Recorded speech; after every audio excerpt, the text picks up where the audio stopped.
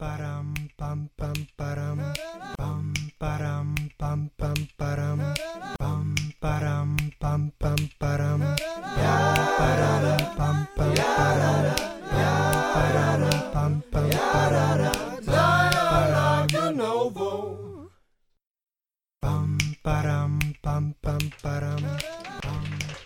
to Dialogue De Novo. This is a live show. I'm Jake Rome. I'm Richard Leibovitz. To my left, we have Eric Hendricks, swigging out of a flask. He is specifically not representing the Federalist Society. Specifically. These are his own views. They want nothing to do with his views. They emailed us and said to say that. Please do not let him speak for us. And on our right, we've got Grant Bosnich. Grant, thanks for coming by, man. Do I say stuff now? Who does speak for the... You don't have to say anything for all of us. I think I'm the president of the Law Dems. I don't think I'm endorsing myself to speak on behalf of the Law Dems, but... No, definitely don't endorse yourself. that really sounds like something Jake and I would do. Yeah. All right. All right, let's get started. Let's kick this off. Where we got? All right, and first up, opening statements. What are the biggest issues for the Democrats going into tomorrow, Grant? Yeah. Well, first of all, I think the election really pins on voter turnout. Everyone knows that. The early voting numbers have been really high. I saw today we've already passed 1 million in Illinois. In 2014, it was 600,000, the last midterm. So we've surpassed that by 400,000. I think that's good news for Illinois Democrats. But issues, I think the party, we were talking about this a little bit before show, is kind of at a weird crossroads now, looking for an identity, and that identity just can't be hate Trump, period. And I think the candidates who've been successful in the polling so far and who have been showing out well have focused their message on economics, right? The message of Bernie Sanders that trickle-down economics doesn't work, that we can't keep giving tax cuts to the rich, corporate subsidization does not breed a healthy middle class. And the second one, I think, is not necessarily, universal health care, but more specifically protection for pre-existing conditions. Even Republicans have started running their ads saying that they, are going to protect pre-existing conditions. Some lying, even though they voted against it the first time. So, two big issues, I think, for me is a strong economic message that'll get people to the polls, and it seems like the issue of pre-existing conditions is also going to get people to the polls. Yeah, Trump's been tweeting about helping cover people with pre-existing conditions. I don't trust him; he's a pathological liar. But he has been tweeting about that, which is odd. Right. The new interest. But yeah, I wanted to actually bring this up. We talked about this before the show. I mentioned I believe the Democrats might be in the middle of their own Tea Party. Any thoughts on that? In 2010 when they went far right, I think they're kind of going that way right now. Trump might be a vehicle, but I don't know if that's why it's happening. Yeah, I think that's a good take. I'm not disagreeing with it. I think, and you'll agree, it's too early to tell, really. I think, but in general, I think the party is moving left because I think the world is moving left, and call it a fringe movement or whatever you want. But I think I'll call it that. I really think the party is moving left, and the Ocasio-Cortez types. And there's another guy on here who I have. The 29-year-old running in California. The younger the Democratic Party looks, the more left it's going to be. I don't know if I would call it, but yeah, good take. I think you're right. It's a fringe movement that's pushing itself into the centerfold, which is exactly what the Tea Party did. So it's hard to argue that it's not a Tea Party type movement. Their costumes aren't as good as the Tea Party for sure. We have no people dressed as Revolutionary War heroes. True. I guess I did want to the say pussy hats are close. I did want to say I don't. I'm not sure. We need to move to Eric, but I'm not sure because of that the world is moving more left, because it actually seems to be the opposite with Brexit and things like that. So I'm not necessarily sure Fair. you're right. I maybe overspoke, but I'm gonna stand for the statement. I hear what you're saying. We'll move on. I like that, a little backbone. Eric, rebuttals? Yeah. No, I think healthcare is definitely going to be a big issue, and I agree with Grant that Republicans are starting to cede on that issue a little bit. I think the biggest issue, though, is I'm looking this up right now. Apparently 9.2% of Obama voters voted for Trump in 2016. 25% of Bernie voters voted for Trump in 2016, too. The biggest issue for Republicans is going to be whether those I guess, converts stay with the Republican Party, or if it was just a 2016 year issue alone, or if it's just a Trump issue. But that's definitely going to be major. If we're still getting those exact same percentages, I think Republicans will keep the House. So That's a bold prediction.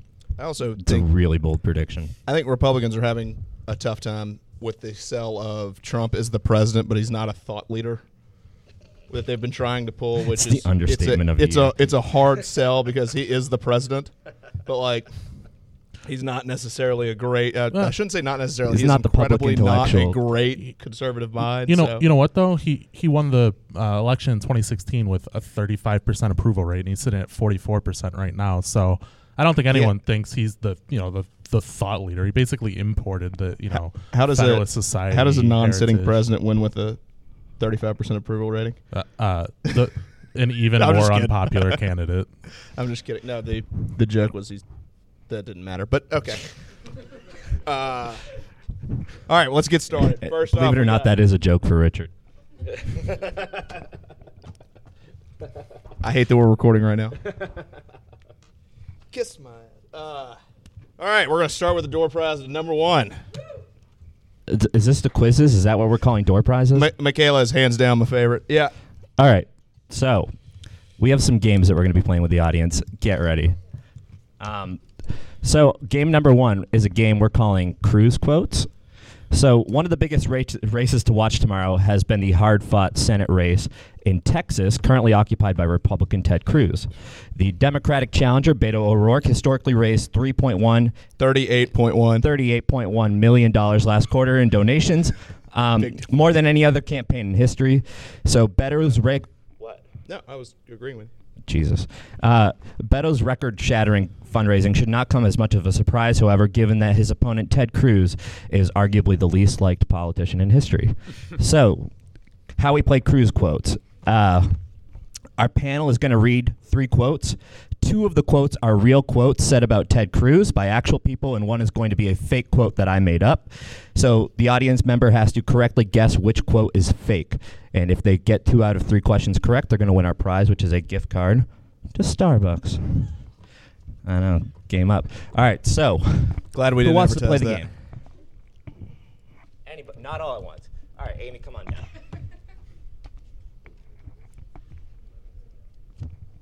Up is Amy, who we will keep anonymously last name. Just Yeah. for the 4 people that for some reason are listening in Dusseldorf. All right. True story. We have listeners in Dusseldorf. Lots in Istanbul, Turkey, too. Yeah. Right after we released that one about the Saudi journalist, we got a lot of... Really? Yeah. Awesome. No, my stomach dropped when I saw that. Anyway. All right, so which of the following... Amy, you ready to play Cruz quotes? Yes. Okay. Which of the following is not an actual quote about Ted Cruz? I don't know how he's going to deal with Congress. Nobody likes him. You can feel Ted Cruz from a mile away when a chill runs down your spine. I just don't like the guy. Which one is a fake quote? Lame. Same again. One more time. I don't know how he's going to deal with Congress. Nobody likes him. You can feel Ted Cruz from a mile away when a chill runs down your spine. I just don't like the guy. I'm gonna go with I just don't like the guy. No, that's wrong. Wrong. So no. Stay here. Stay here. Anybody else want to guess? Yeah. So B is not the real quote. A is a real quote from Bob Dole, the former Republican presidential candidate, and C is a real quote from former President George W. Bush. Yeah, I know. I have tendinitis. All right. So question 2.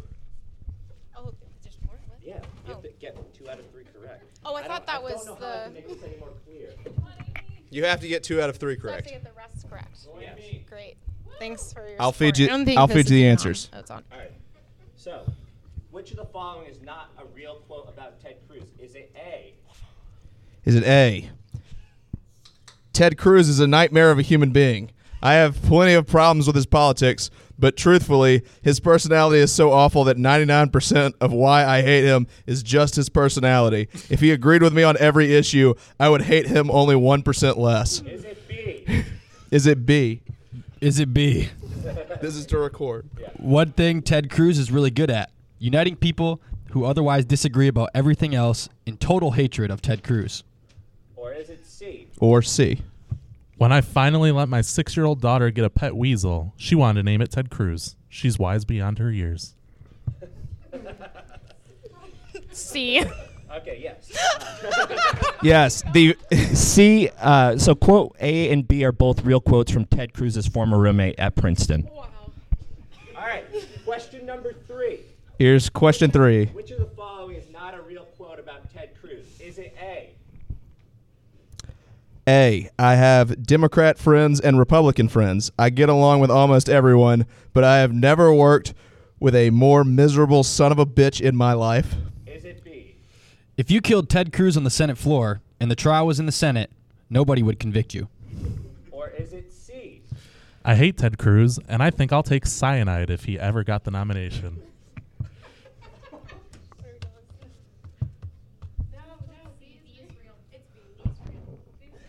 C. Trick question. They were all real quotes about Ted Cruz. All real. A was Boehner, Yeah. B was Lindsey Graham, and C was Peter King. All right, Amy, you win our get it. prize. Yeah. So that was Cruz quotes. That was Hey, on the topic of Ted Cruz, if you haven't seen the picture of the Ted Cruz dog, Google it right now. Hilarious. if you haven't seen the Beto O'Rourke commercial with the where it's just the one guy sitting in a restaurant bashing him. That's not tough. Yeah. Really, Ted? Yeah. Ted? That was awesome too. All Or right. if you haven't seen the Beto O'Rourke video where they reinvent the YMCA to spell BETO, Equally embarrassing. I encourage you to never watch that. we will be putting all this in the show notes. We won't, but we say won't. we will. We always say we will. Yeah. All Please right. put the Ted Cruz dog in So the show notes. first, Eric, can you throw that up? the whiteboard. First, the U.S. House of Representatives. Give it up for the House. Current Don't do makeup. it. Don't do it. Current makeup: Republicans 236, Democrats 193. Our first race is going to be California 48th district. Well, we should give a little background first. So, in order to retake the House, Democrats need to pick up 23 seats. So that's something to keep in mind. All right. So first race, California 48th, Orange County. Dana Rohrabacher, Dana, yeah, here. I got it. go for it. Dana Rohrabacher. He's been in office since 1989. And a real quote about Dana Rohrabacher by Kevin McCarthy. I'm probably paraphrasing here. Kevin McCarthy and Paul Ryan once said that the only person, I'm going to censor it here, closer to Putin is than Trump is Dana Rohrabacher. So, The real quote is so good. yeah, Yeah. it involves tongues. Yeah. All right. How we all feeling? Are we feeling loose? Everyone's got whiskey, right? The only person with their tongue further up Vladimir Putin's ass than Trump is Dana Rohrabacher. Okay. Yeah. Just so we're all on the same page. That was the quote. All right. Kate, you're back. So, he's been in office since 1989, and he's also out of Orange County, which hasn't had a Democrat since, I think, they became a state. It's a bastion of republicanism in California. It's the only bastion of republicanism in California. Mhm. Yeah. All right. Besides all the secret So, Hollywood people. Let's start, Eric. Oh, by the way, if the background is in red, that means it's a seat held by the Republicans. If it's in blue, it's held by a Democrat. Pretty straightforward shit. Eric, what do you want? Not what do you want? What do you think? I want Rohrabacher. You want Rohrabacher? Yeah. And I think he'll win it too. All right. Interesting guess. 538 has Ruda, the challenger, at 57.5 and 0.9%. What do you think about that? I don't think it matters. It obviously matters, but Yeah, right. he's a long time votes don't incumbent. matter. I think It's like people whose are line going is to it anyway? stick with. I don't know. I just think people are going to stick with him. It'll be interesting. This is definitely like one that I could see losing. Like I'm gonna pick Republicans in most of these guys, but Stunning. yeah. What? Oh yeah, I'm super biased. That's why we got That's two why people we here. Why would I be on this So we show have two if I people weren't? here. That's I don't know, guys. I see the merits of both positions. No. What's your giveaway? The Smith and Wesson hat? Yeah. With the American flag. That came from pinned me. on it. We all have them. yeah. I love this country. Grant. Grant, go ahead. I don't know if you knew this, but God Yeah, bless going America. Ruda. Nate Silver knows way more than I do. But I've been to Huntington Beach, Laguna Beach recently. Sick. Pretty liberal place. I actually can't believe it's been Republican this long, but it has been. Also, Hillary Clinton won the district by 4%, I think. That's a good point. So I think it's, the anti-Trump sentiment probably carries strong. Yeah, that's something to watch with all these House races is suburban districts are really going to be the ones that potentially flip in favor of Democrats, especially those suburban districts that are more new as suburban districts. I'm talking specifically here about mostly New Jersey and Pennsylvania, where they were typically and historically rural, and now they're becoming more suburban as, especially Pennsylvania, which used to be just a union town or state, rather. All right, I'm cutting you off. Grant, no, who do you don't got? cut me off. We got 13 races to get through, I'm Jake. calling Ruda. Well, let's just He's calling blast through the rest. Grant's going Ruda. It's my show. It's all mine show too. Who you going with? Yeah. Huh? We don't want to provide any context to our audience members? We don't have a lot of time. Fine, go. Who you got, Eric or Jake? Who do I have? Yeah. I don't. All Who right. cares about the house? It's not interesting. Okay. That was our co-host for the election special. Co-sponsor of this whole, yeah. Yeah. Go All right, ahead. I'm going Harley Ruda. The polls have been going in his favor for the last Bold 3 pick. weeks. So, yeah. Now I have an opinion. It's not 538 him. has him at 57%. Predicted had him even. So, all right, All right. next one. Go. All right, this is Duncan Hunter, who has been indicted for, I believe, campaign finance reform. That's going to come up a lot. So, Yeah. Strap in. He's been in office since 2013. But yeah, the guy running against him, his name's Amar Kama Najjar. He's actually pretty moderate. He was a political activist before, I believe he worked for Obama. I'm not positive. Can we talk about the campaign ads against this guy? Against who? Amar Kampa Najjar? The one that's crazy is The one where it says he sponsored terrorism? yes, Yeah. yes, calls him Right. Yeah. That's true. So no, he did, it's not. But his grandfather is one of the guys who he was one of the Palestinians who held the Israelis hostage, the Israeli wrestlers hostage at the 1972 Olympics in Munich. He's never met the guy. Can't do He's that. never talked to him. Yeah. Wholeheartedly, I'm against his grandfather, but that's yeah, kind of there's where another the ad- hint of these ads are coming from. I'm cutting you off. Go for it. There's another ad that said he's Partner. changed his name Yeah, that one's nuts. 3 times, and they're like, to avoid ties to terrorism. And I was like, and then he settled on Amar Kampa Najjar. They You said think it- he would have gone with like John Steve. Smith or Yeah, something? yeah. Yeah, right. They said he picked Kampa because it made him sound Hispanic. That's what's the Hunter Does was it, saying. though? Yeah. It's I don't just know. some weird Well, attack that's ads. racist. It's pretty dicey shit, yeah. has Hunter at 75%. 538 has Hunter at 78.2%. Yep. Grant, let's go with you on this one. I don't know. How can I go against 75 and 78? All right. Hunter, I guess. Bold prediction. Go Yeah. with the numbers. I agree. Hunter's gonna take this, and then if or when he gets removed from the House, they'll just appoint someone for him. But that district's Republican, and they don't give a shit. So that'll 100% be Republican. All right, let's move on. Yeah, I'm going Republican too. Even Yeah. though I have looked into this guy. He's pretty moderate. I do like him, but This one's he's a not lock. he's not going to win. Even though the other guy's under indictment. All right. Illinois 6. Peter Roscom. We got click that. next. Yeah. Yeah. Okay. Peter Roscom versus Sean Casten. Peter Roscom's been in office since 2007. And I don't really, this is one that's, I believe this affects Chicago. He does represent my neighborhood. So let's go Eric. We went Grant last time. Yep, I'm worried about this one. It's near my hometown. He's not my Roscom's not my representative, but I honestly think Casten might walk away with this one, which makes me very sad. Grant? Yeah, I'm going Casson on this one. I was at a Casson fundraiser 2 weeks ago. He's a nice guy. He's actually never met Mike Madigan. Fun fact. Despite That makes me like him. The one person in the audience talking is my girlfriend right now. Despite Peter Roscom's constant the hell's ads up with that? Casson's a Madigan guy. Call her out a little more. See if the relationship lasts. Where is that? Sorry. Liberalizing suburbs. All right, It's liberalizing happening. suburbs.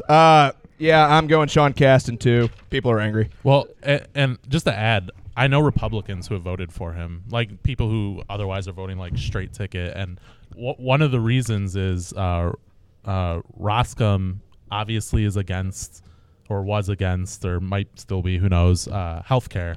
And that's a big issue for a lot of the people out there. So, All right. All right, move on. Mike Boast. This is Illinois 12th versus Brian let's Kelly. just skip this one. Yeah, he He's gonna win. This Boast one's ran. done. Anybody going This against one's Boast? He done. ran. He's kind of pulled ahead in the polls in Wait, recent I weeks. thought we were covering Two toss-ups comments only. on two comments. It on was this race. toss-ups when I decided to cover it. Yeah. There was actually a real lynching in Cairo, Illinois, which is in this district in 1966. So people that are voting in this election were alive, probably saw the lynching. So it's a deep Illinois, historical. Yeah. That's a cool deep red fact, thing. but I'm really confused as to what it does with the. I'm trying to paint a picture. I of don't what- think the person who was it's barely lynched is going to be Illinois. voting. Montgomery, Alabama just opened a lynching memorial. I promise you, those people aren't going Democrat. Second so I don't one. know what you're saying right now. Second, that's what I'm calling Boast. This is why we I invited just- Eric. I- I This is just- why we What did he say? He said, I think... I'll repeat it. Second comment. All right, Montana at large. Montana at large. So we have... We're skipping it. Hold on. So No. are you going Democrat then? No, I'm saying Boast. But okay. All right, just a fun fact. Okay, then. but because but just so for everyone who's listening, there was a lynching in '66 that people saw. Okay, so Montana, I don't know what that was. Sorry. Montana at large. We Greg have Gianforte. Greg the Rock Gianforte. Yeah, if you don't know who this guy is, this is the guy who won the special election in 2017. By and body the day slamming. before he body slammed a reporter. Since then, it's been a toss-up. it helped his polling. It really helped his polling. But anyway, Grant, we're going to kick this one to you. I'm going to go Gianforte. The interesting one about this one is it's an at-large bid, so it's a statewide election, and the Republican's leading the polling. And then in the statewide Senate race, the Democrat is leading the polling. So, I guess who knows, but I'm going with Gianforte. Let me also throw this in. Gianforte. Let me also throw this in. 538 has Gianforte at 84%. Real Clear Politics has it at Gianforte by 3.7 points.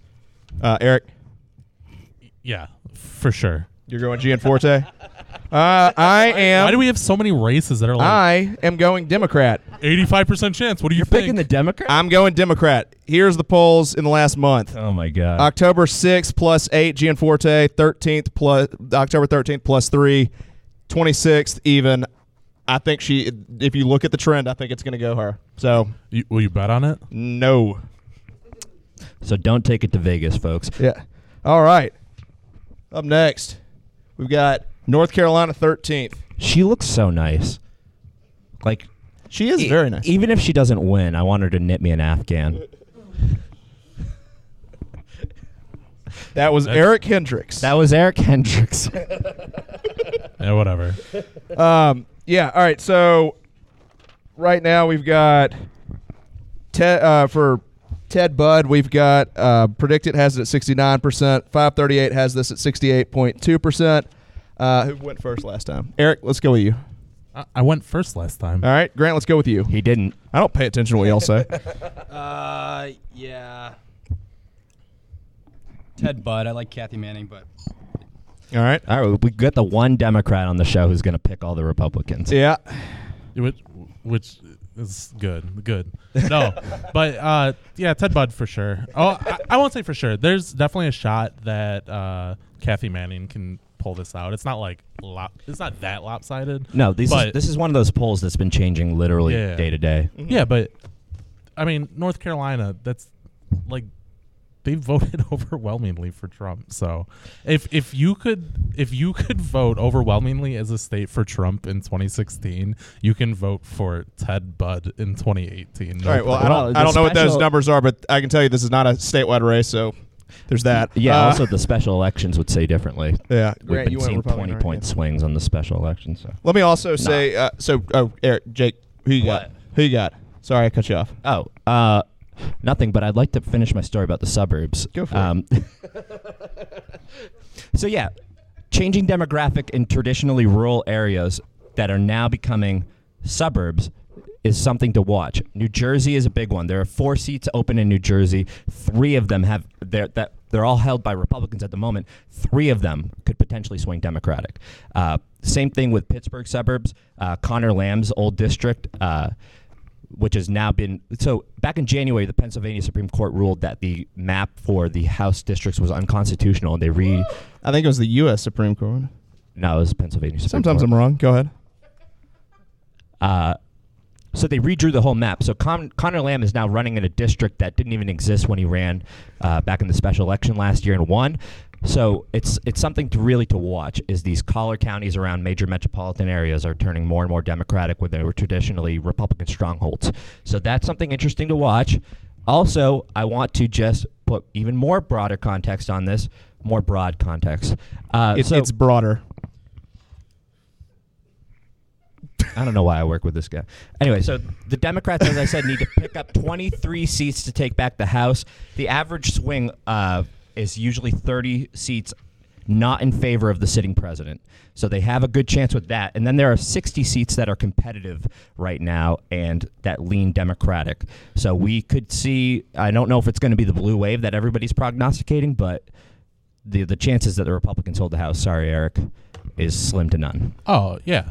For sure slim, but I'll say this, and I don't think Republicans are going to, but if Republicans do have 9.2% of the people who voted for Obama voting for Republicans, yeah, I do think we'll keep the House. I don't think that's going to happen, but I don't think so that either. they switched to begin with, I didn't think that was going to happen. Yeah, so. but you've seen female voters slowly migrate away from the Republican Party over the past 2 years. I wonder why. At least we're being honest. I have a couple here. theories. Yeah. So first off, hi Haley, hi Sam, hi Kathy. I know a couple people working for this campaign, so I'm going Kathy Manning, but it's a purely biased pick anyway. Just saying. Next race. All right. Ohio first. This one, when we picked it, it was a lot closer. As of now, it's Steve Chabot, 87% from predict Chabot, whatever. 80. People do that in my last name too. Sorry, Steve Chabot. If you're listening, and you're not. Predict it, 87%, 538, 83.6. Anybody? I'm still going to go with Pureval. I'm not saying that right. County clerks get a lot of name recognition. Most of his counties in this district. And he had the best non-negative ad I've seen in this whole election. Look it up. It's a good softball ad. Paints himself as a real American baseball guy. I love it. Okay. So this is my one upset pick for no reason other than I just like him. Yeah. All right. Eric? Yeah, I'm going to go with the guy who's ahead 6% on average. All right.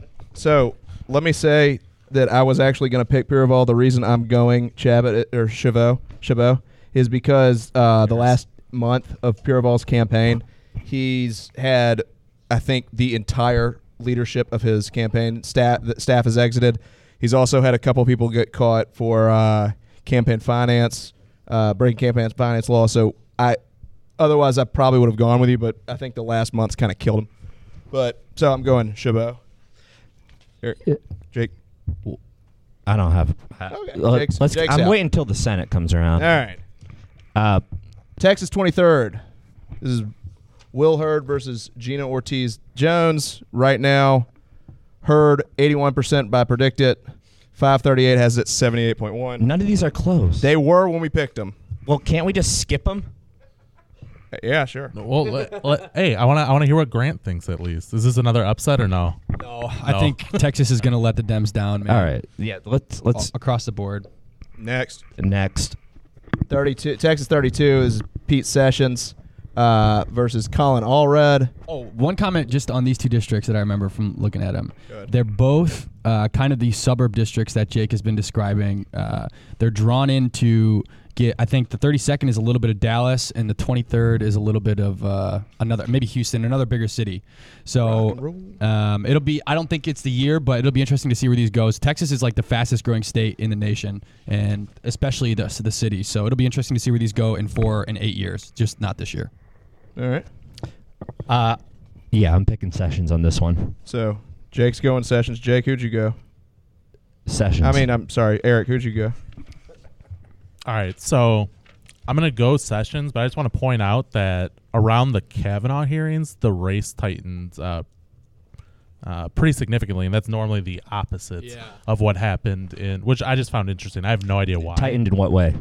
Just the polling tightened. It actually had him. Yeah, he normally during the Kavanaugh hearings, when the Kavanaugh hearings happened, what I saw in like most races is the Republican either surged. Basically. Okay, pulled so the closer to Democrats surged.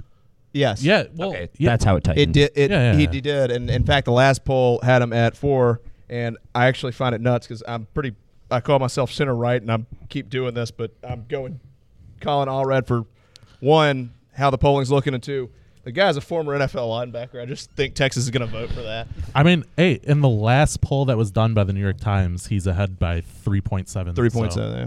There you go. All right. Now, He's miles ahead on the hunk meter. Utah 4th. Mia Love, who's been in office since 2015. Ben McAdams, he's the mayor of, I don't know how, I guess they only have mayor of counties, but he's the mayor of Salt Lake County. He's been in the state legislature.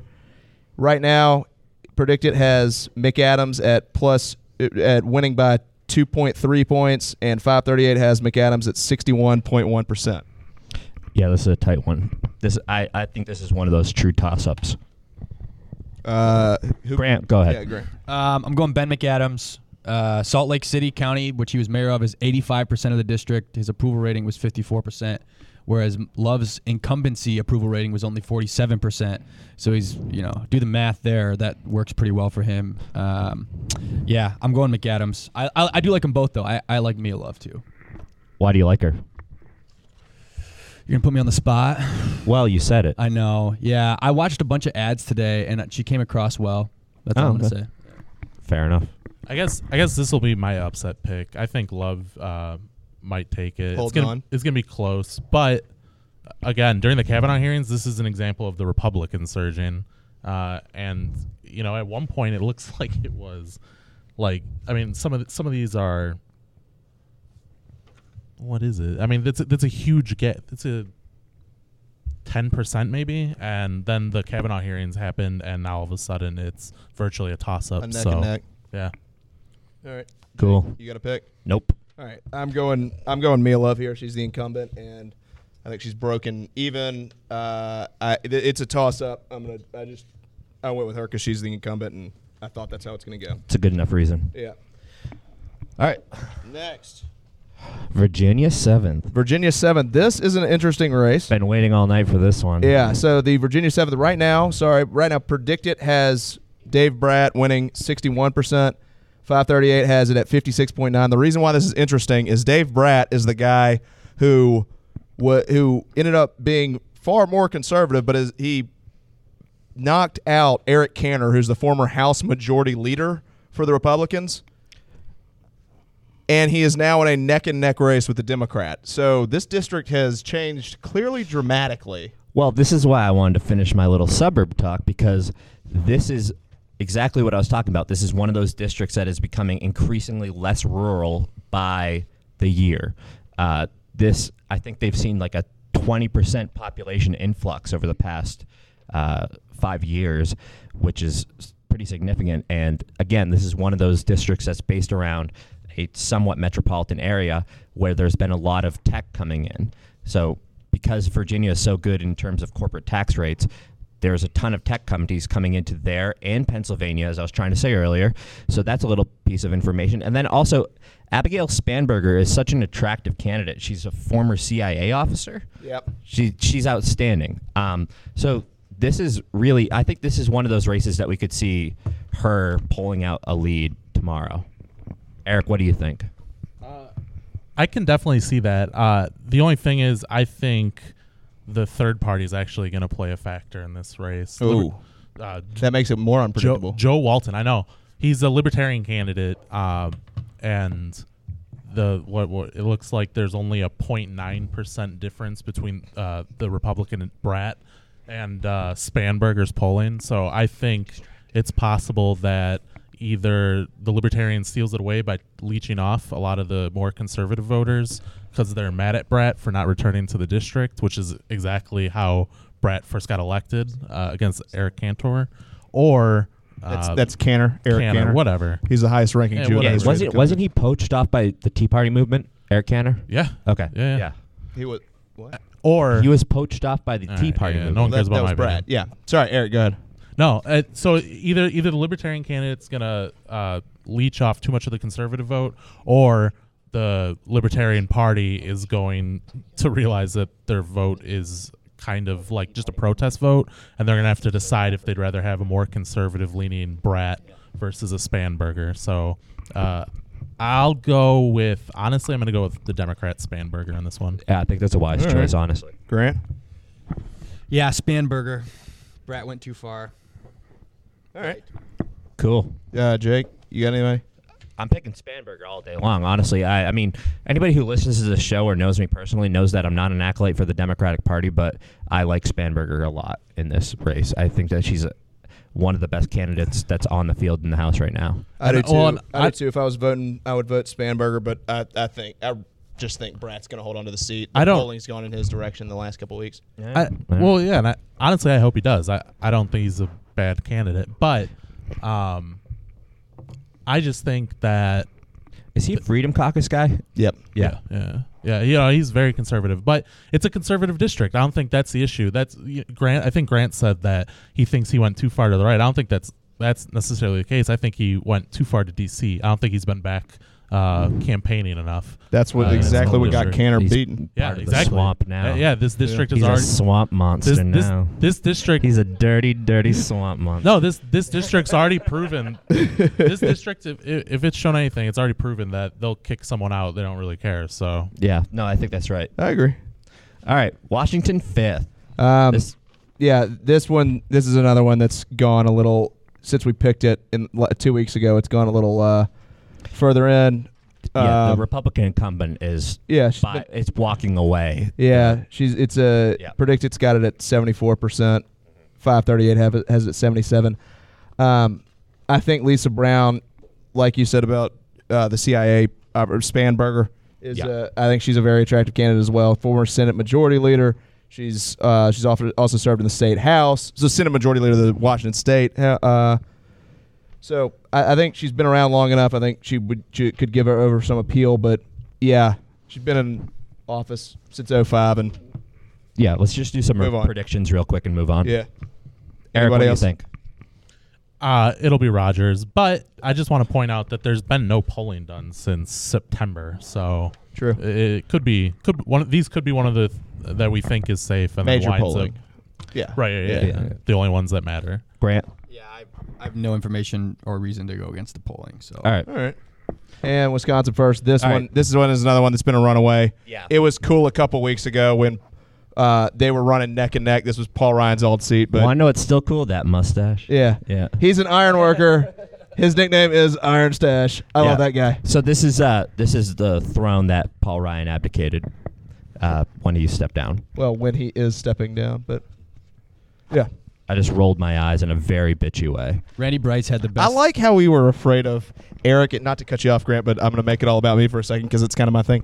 I like how we were worried about Eric and Grant getting into it, and you and I have been way worse. Like, way worse. But so much more passive aggressive. Yeah. The night's young. Yeah. Randy Bryce had the best initial campaign ad. The Iron Stash when he first came out with it. Yeah. That was like huge. Yeah, I thought Paul Ryan didn't run because he was scared of his stash. I liked his hard hat. Yeah, this guy actually, that's a good point. This guy was actually the Democrat was there long before Ryan said he was bowing out. But this guy he wears around an awesome hard hat. It looks like a hippie vest from the 60s. Union First time awesome hard hat's ever been said. Right, exactly. Check out the picture of his hard hat. All right, so times- we're all going Republican. How many times has this guy been arrested? Who? I remember 3. it was a lot. 1 DUI, 2 political protests. Okay. Randy Bryce. They say that's what sunk Beto. All right, moving on. All right, and door prize Okay, who number wants to play a game? I 2. want Michaela to play a game with me. Michaela, you playing? Come on.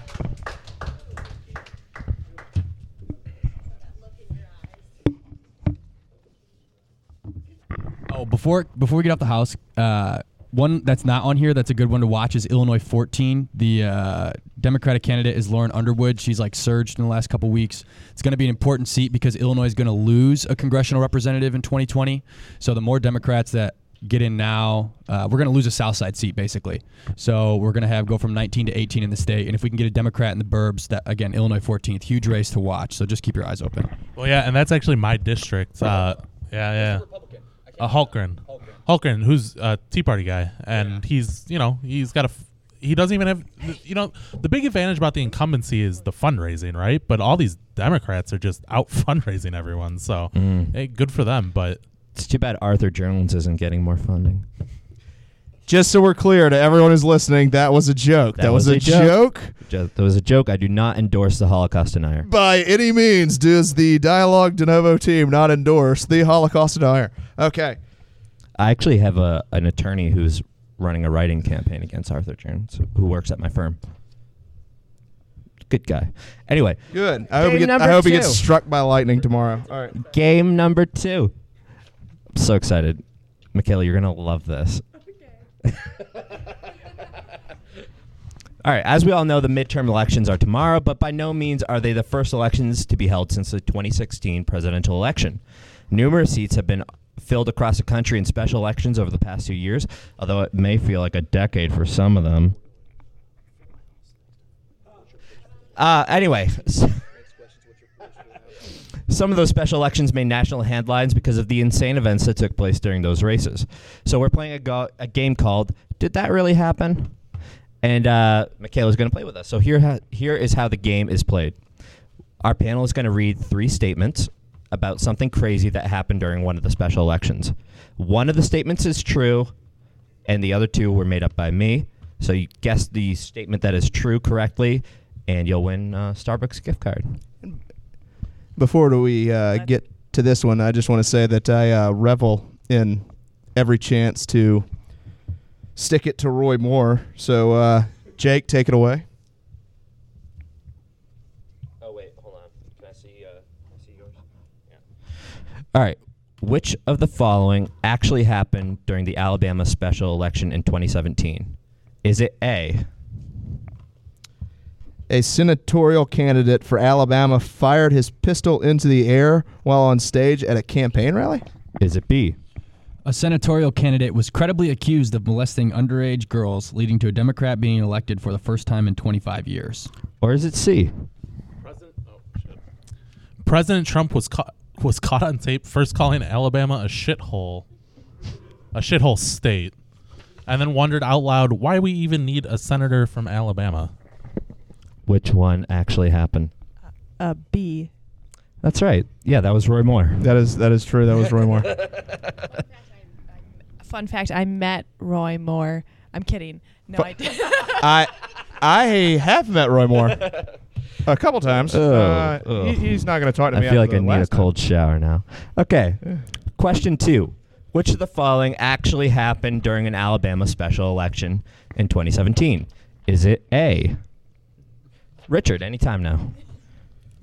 A Senate candidate from Alabama rode a horse. Host this show. Rode a horse to a polling station. Kiss my ass, Eric. Wearing a cowboy hat to cast a ballot for himself. Was it B? The Democratic Senate candidate from Alabama asked a crowd at one of his own rallies, "Why haven't you all moved to Atlanta yet? It's the New York, the city of the South." It's the New York of the South, Atlanta. Or was it C? The 2 senatorial candidates challenged each other to a moonshine drinking contest, with both agreeing that the loser would withdraw from the race. Which one was it, Michaela? A. Yeah, that was also Roy Moore. A man who... Everybody remembers him in that little cute little cowboy outfit, right? Yeah. Roy Moore, a man who, stop the horse. if nothing else, really understands good optics. Yeah. One of our attorneys. All right. You. All right. I'm one of them. I can say it. It's fine. We can move on. Okay. All right. That won him the election. Last question. Michaela, you've already won the game. This is a great moment for you. Which of the following actually happened during a special election for the Montana at-large congressional seat? Was it A? A congressional candidate for Montana fired his pistol in the air while on stage at a campaign rally. A congressional candidate body slammed a reporter the night before the election, won the election anyway, and later received praise from President Trump, who, as we all know, is a lifelong WWE fan. He is. He really loves it. He's in the WWE Hall of Fame. Yeah. Or was it C? But really, in all seriousness, the guy body slammed a reporter and still won the election. Which one was it? C. Oh, it was B. It was B. That should be an automatic loss. Yeah. B was he body slammed a reporter, and C was but really he body slammed a reporter. So. C or B would have been correct. Yeah. All right, guys, don't get divorced before you She get already married. won. Oh yeah. By the way, congratulations on your engagement. That was her fiance who was yelling at her. Freshly engaged. Great couples night at Dialogue DeNovo. She's beautiful as ever.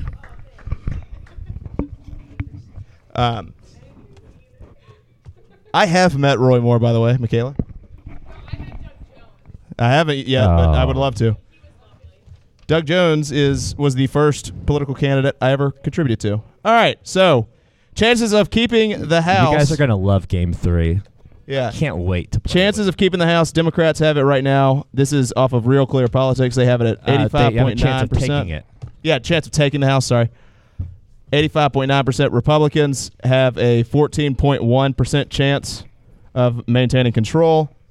The current predictions, it looks like the average median is a 39 Democratic seat gain. And anybody need this chart anymore? Nope. Go ahead. All right. So, Grant, House predictions. What's your final? I don't even know if my math is right, so I'm gonna criticize myself. I'm going 42 because I think I have 3 upsets. You're picking 42 seats. The Democrats gain. Yeah. Okay. Right. What does that make it? They're at 193 right now. Eric, go ahead. I think 135. I think Republicans are gonna lose the House, and they'll probably have 210 seats total. Okay. You think they'll have how many? Sorry. 210. 210. Go ahead.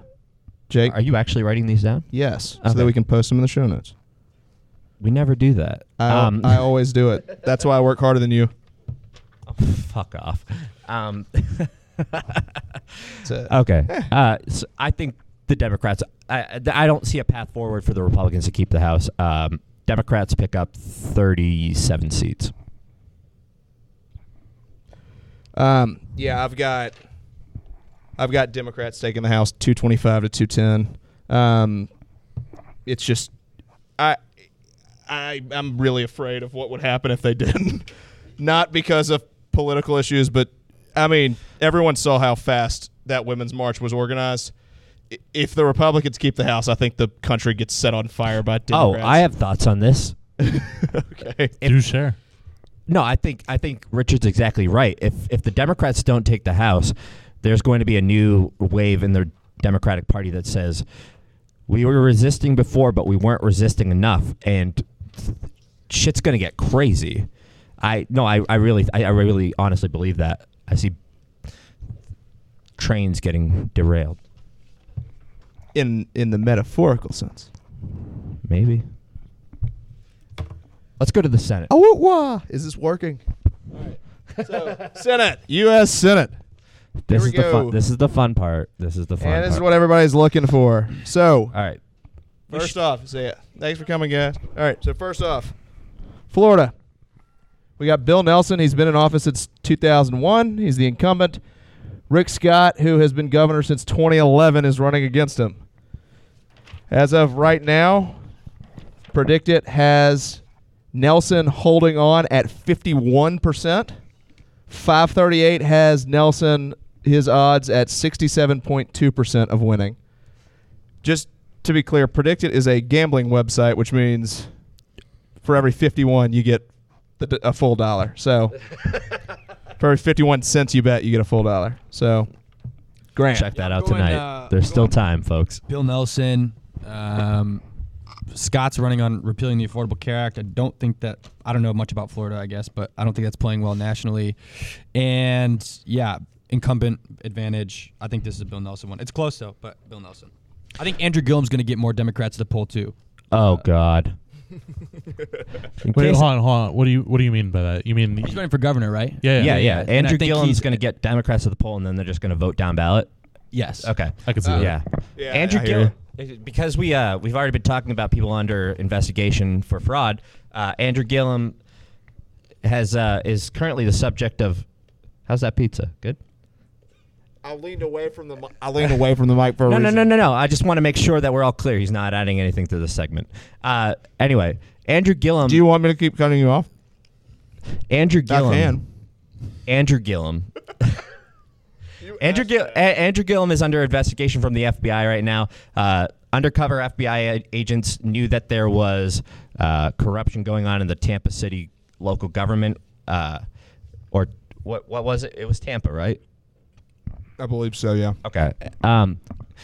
And they went and gave him Hamilton tickets. He didn't pay for them. They flew his family to Washington, D.C. He didn't pay them back. So he has been taking essentially bribes from people posing as lobbyists who are actually undercover FBI agents.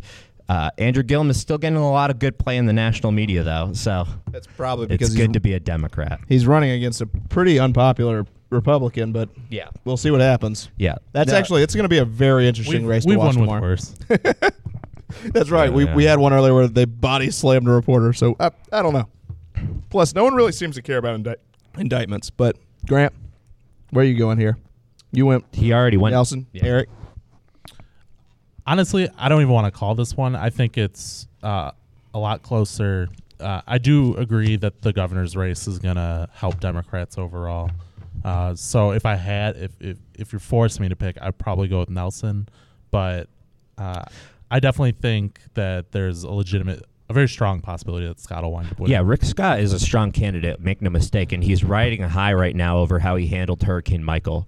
And the shooting in Parkland. And Gets a lot of credit Republicans for in that. general have a strong ground game in Florida. Yeah, I agree. Rick Scott also is a very attractive candidate, but I don't think he's going to win this. I think it's just going to stick. 2001, I think it's sticking with him, with Bill Nelson. Let's go to Nevada because I have some strong thoughts about this one. Nevada. Dirty Dean Heller. Dirty boy. He's been in office since 2011. The Jackie Rosen, she's been the representative since she won the special election. Since 2017. Dirty Dean. As of now, we've got Predicted. What? Predicted has. Oh, yeah, I'll get into it. Hold on. Predicted has Rosen. Predicted has Rosen at 60%. 538 has Heller at 52.4%. So we've got a little He's different. a dirty opinion- boy. yeah. Context. So Dean Heller is one of the most feckless politicians in Congress right now. He has no spine whatsoever. Dean Heller will tell one reporter sitting in the same media pool one thing and then turn and tell the other one a different thing. So Jackie Rosen is currently really running on health care for the simple reason that Dirty Dean Heller said that. I'm just going to keep saying it until people get used to it. Stop laughing until people stop laughing. Go That's ahead. usually my cue. Yeah. So anyway, Dean Heller intentionally went back and held a town hall meeting in Nevada and said that he was pro universal health care and that he would not vote to repeal the ACA, and then subsequently immediately returned to Washington, D.C. and voted to repeal the ACA. So that gives Jackie Rosen a really strong platform to say that Dirty Dean Heller tried to take away your health care. I'll also say this, that Dean Heller is extremely vulnerable right now because he is the only incumbent Republican senator running in a state that Hillary Clinton won.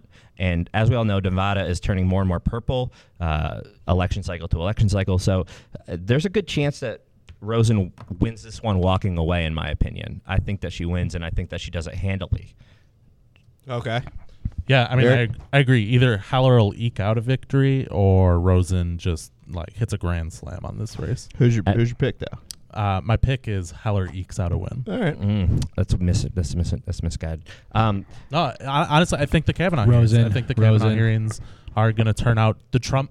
No, hear me out. I think he's moderate. Have to. I think he's. Well, yeah, you better hope so. I think the moderate Republicans like Heller to begin with, and I think that his biggest problem was getting the conservative vote. But because of both Trump's endorsement and also the Kavanaugh hearings, I think the Trump base is energized, and I think they might push him over the edge. It's gonna be a tough one. I'm gonna actually quibble a little bit. I'm gonna disagree because the Kavanaugh hearings are almost 5 weeks ago at this point. 3.5, but okay. They started 5 weeks ago. We're talking not just the Blasey Ford hearings. Mm-hmm. Our memory as a collective is so short and it's so minimal, and there's been at least 20,000 news cycles between then and now. I think the enthusiasm doesn't hold. Yes, but I don't know. I think it does. Like a lot of Republicans and Trump voters still pissed at Obama, and that was like at a minimum 2 years ago. I definitely think you don't need to know a specific issue to know you're pissed and you want the other side to lose. I think it's going to work out for him. Let me also say that I've got a friend who works on the Hill for a Democrat, and I remember texting him during the reason Eric keeps bringing up the Kavanaugh hearings, and the reason why it actually worked, why the Kavanaugh hearings helped the Republicans as opposed to the Democrats, is because the Democrat base was at about a 9 in enthusiasm. The Republican base, this is directly from my buddy who works for a hardcore Democrat in the House. Name him. I'm not going to. Democrats were already at like a 9. Republicans were at about a 3. So the hearings took news. So the hearings took the Republicans from about a 3 to about a 6 in enthusiasm for voting. They took the Democrats from about a 9 to like a 9.2. So that's why that keeps coming up. But I've got Rosen in this one. Didn't follow that. Okay, well, that you didn't have to. I got Rosen in this one. The polls have been going in her favor the last few weeks. Yeah, and what was I going to say? Oh, I was going to say that this is one of those seats that Democrats need to pick up in order to have any chance at gaining a majority in the Senate, because we'll get to the race, but I think they're losing Heidi Heitkamp, and they need to sweep the board otherwise and pick up a seat somewhere else, and I think that Nevada's the place they're going to do it. Oh, and Heller needs to kill it in the rural areas because Vegas, big city, leans Democrat. So if the turnout, well, we have Sheldon Adelson. yeah, but that's one vote and like $1 billion. Where does Nevada lean on immigration? I don't know. They're far enough away from the state. Right? They have a significant Hispanic population. They're not a border state. They're one off the border. I believe so. Yeah. I don't think they like Dirty Dean. Piece of it on the border. Hold on. Yeah, they're not a border state. That's what I said. They're he meant a border of Mexico, just so we're I clear. said they're not. They're far enough away from the border. I provide nuanced, Nevada has pertinent information. Eat me alive. All right. Nevada has that little bottom part that dips. I didn't know if that touched. Yeah. No, that touches Yeah, it California. Anyway, Indiana. Tom, by the way, if you have any questions, Joe Donnelly. Kate Donnelly, is that your dad? All right, Indiana. Is that your dad? First off, hi Keegan. Just saying. Oh, Keegan, yeah. He's Hi not listening. Keegan. So Joe Donnelly. Joe Donnelly is he and Manchin are probably the two most moderate Democrats in the Senate. He's been in office since 2013. Mike Braun is running a pretty strong campaign, but again, Indiana is Mike Pence country, so we'll see where that's going. As of now, we've got Predicted has Donnelly at 54%, and 538 has Donnelly at 70.7% retaining his seat. Mm-hmm. I'm taking Donnelly on this one. Donnelly supports the wall, super pro Second Amendment, which are plays I think maybe you have to make in Indiana for a statewide race. So, but he's the incumbent, and I think generally he's kind of popular. So, yeah, Donnelly's been running ads too, saying like sometimes I agree with the president, sometimes I don't. So that's the interesting tightrope act that you have to walk when you are a red state Democrat such as Joe Donnelly. Eric? No, yeah, I think Donnelly wins. I don't think it's anywhere near as close as the polls say it's going to be. I've got Braun. So why? I've been going against. Why? I've been looking at the polls. He's been inching up, and I think that with the last 2 or 3 polls were done in the last week or so, and I think if Republicans haven't torpedoed their campaign over the last week when it comes to both the bombs that were being sent around and the shooting, even though they were both nutcases, and I don't necessarily blame the Republicans for it, but I do say that is not playing in the Republicans' favor right now. If Republicans can hang on to the polling, I think it's a good shot that it's going to swing that way, and I think Braun's going to end up taking this seat. So, I hope you're right. I can't wait to talk about Ted Cruz and Beto. Why? Because He's it's gonna up next, so funny. Missouri. Oh wait, Just kidding. Oh, All right. Ted Cruz, Beto O'Rourte. B-E-T-O. You It's a love real Cruz? video. It's a real video. Oh, you love Beto? He's a skateboarder. You what? You would? Well, as we heard earlier, no one would care, so you're good there. He's It'd be a like good Trump man. shooting He's a that good guy in the middle of God-fearing Manhattan. Anyway, Beto. God, what can you say about a man who got into a DUI when he was 26 years old and fled the scene? He has already won the gold medal for outraising every other race in history. He had the biggest quarter, $38.1 million, as we mentioned, and he also won the award for coolest kickflip from a guy over 40. He does a sick ollie as well. Cruz, Amy, you know what? Cruz is gonna walk away with this. It's gonna be a home run. Not only that, can we just? I just want to point out, only in Texas can you get the Irish guy pretending to be a Hispanic, and then the white guy naming himself Ted. You know. All right.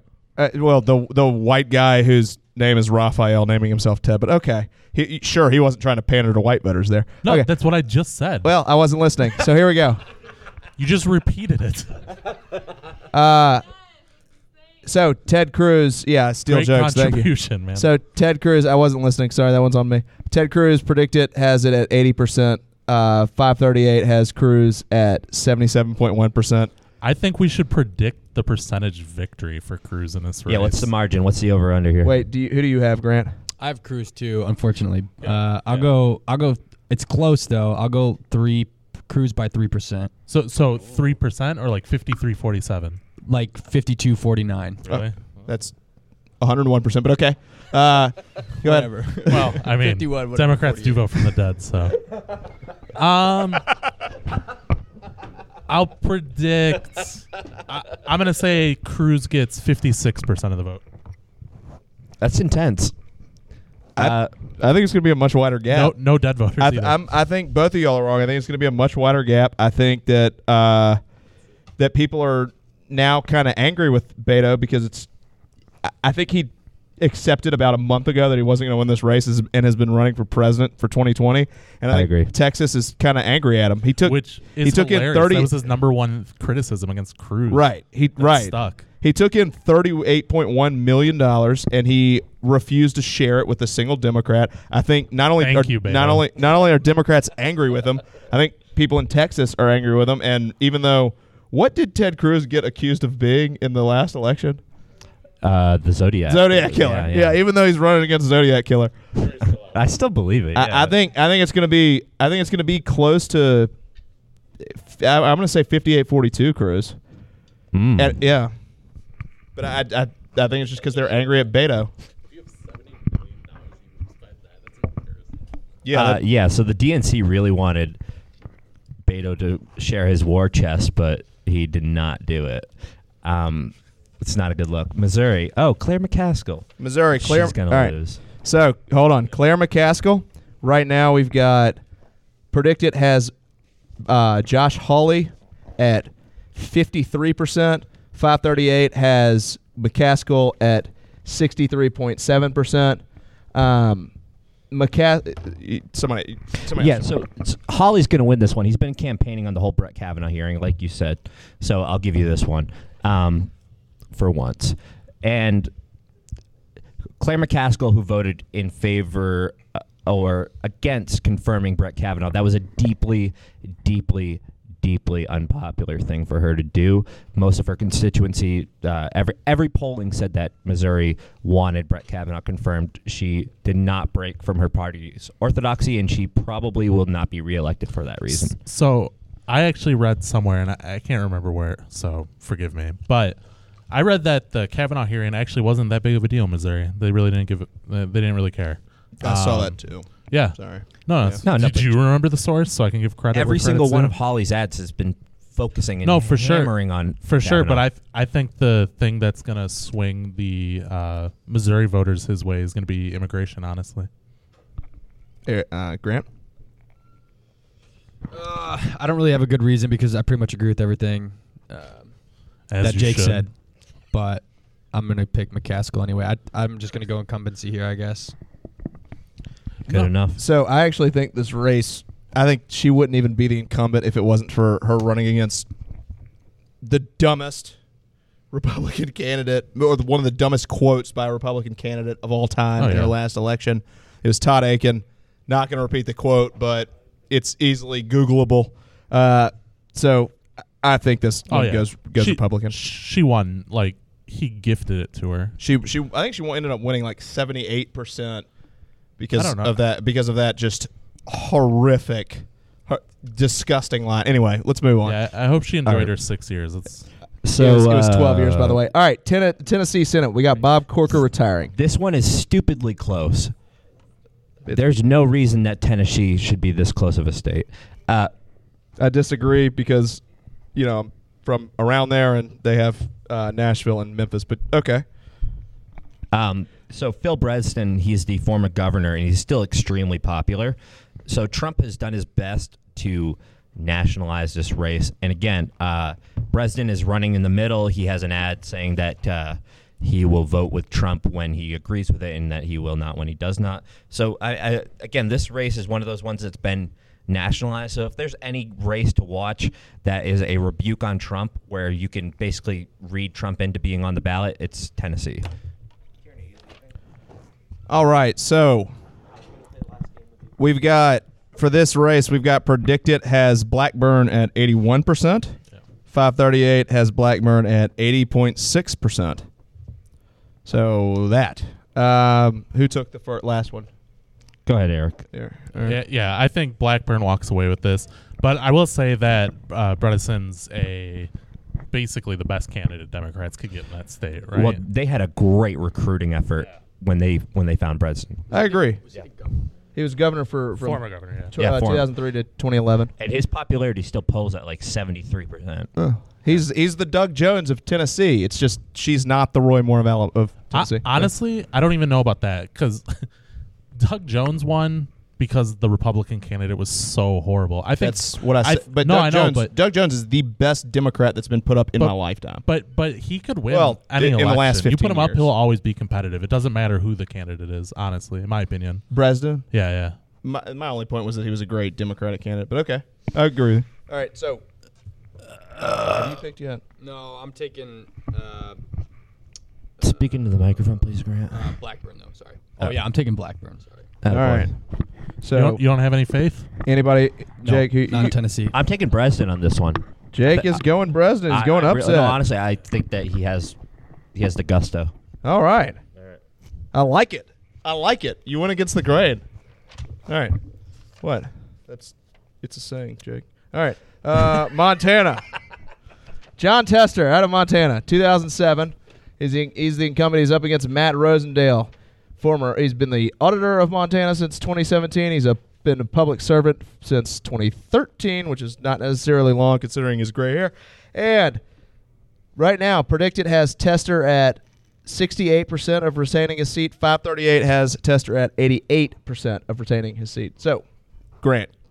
Yeah, Tester, I don't know much about Montana, to be frank. The polls look good for him. I liked his ads. It's Insightful. beautiful scenery, great fishing.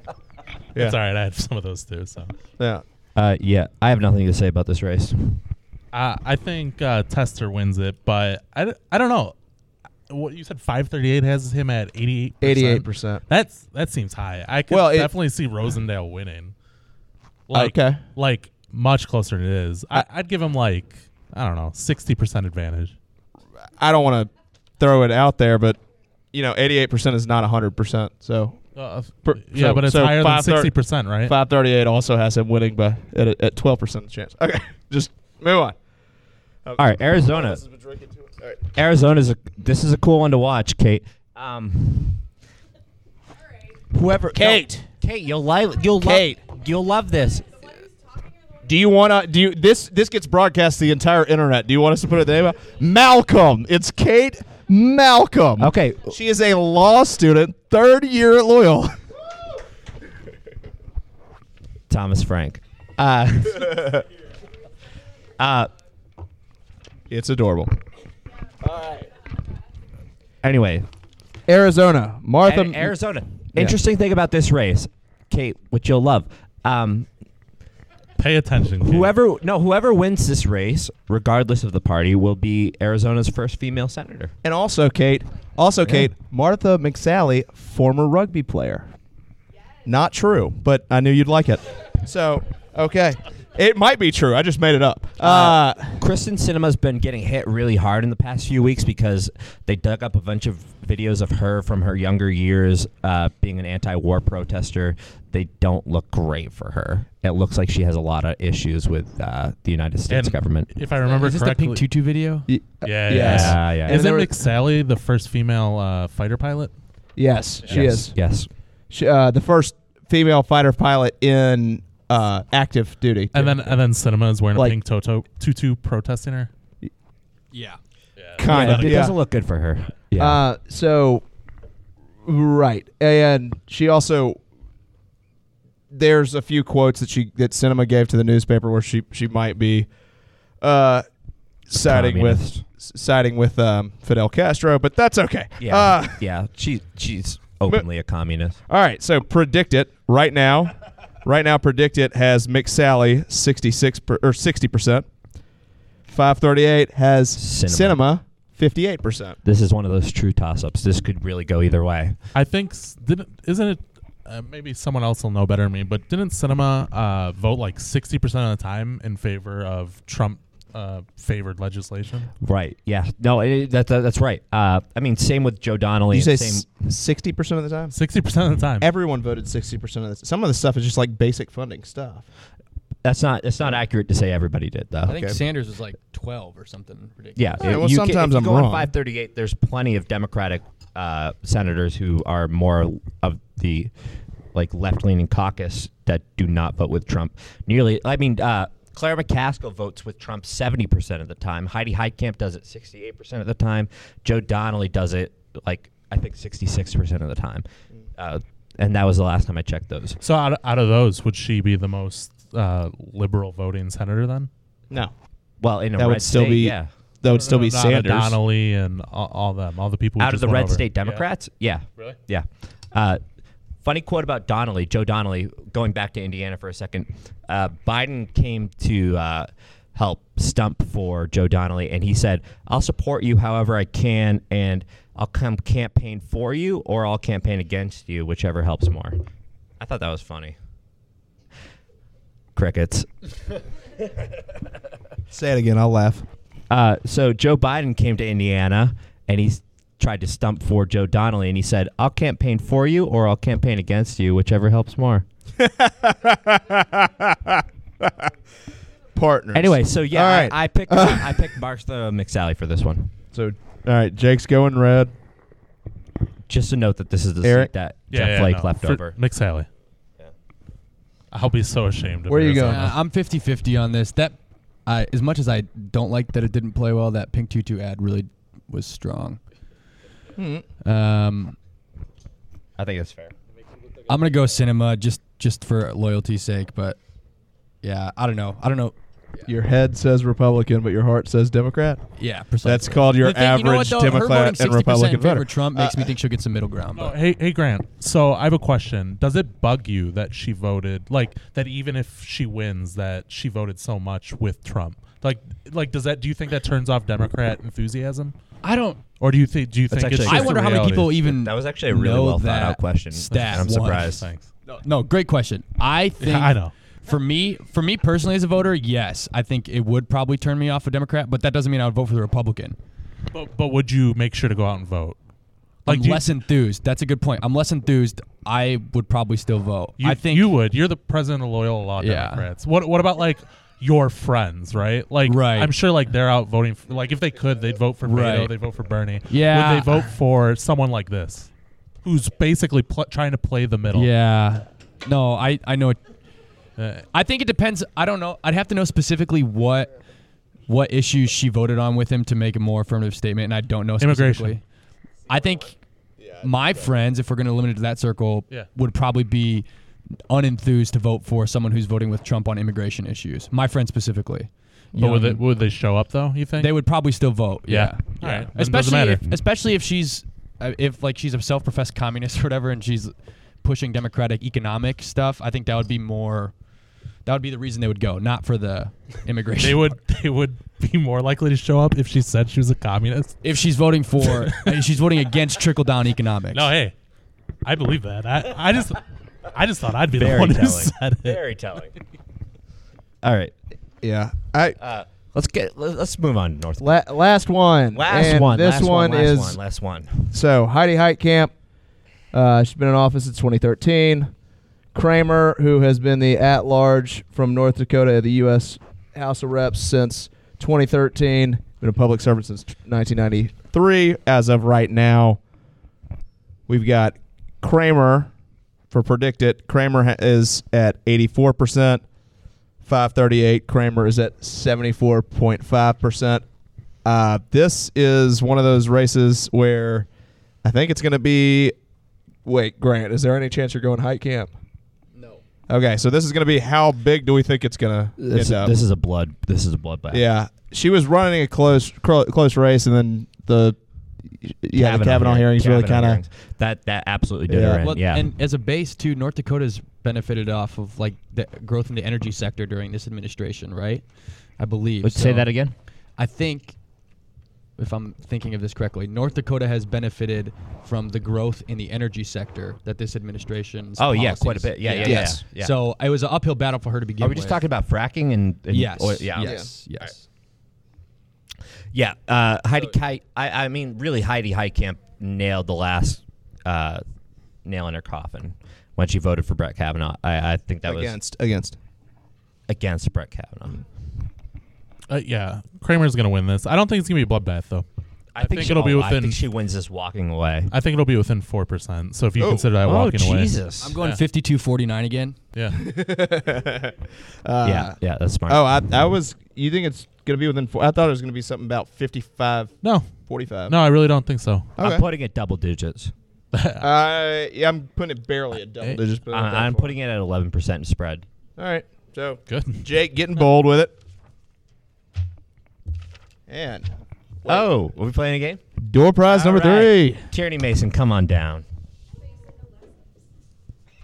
Tyranny, no last name. Come on down. M-A-S-O-N. Oh, your dry wit's going to be great for this one. Big fan. Big fan. All right.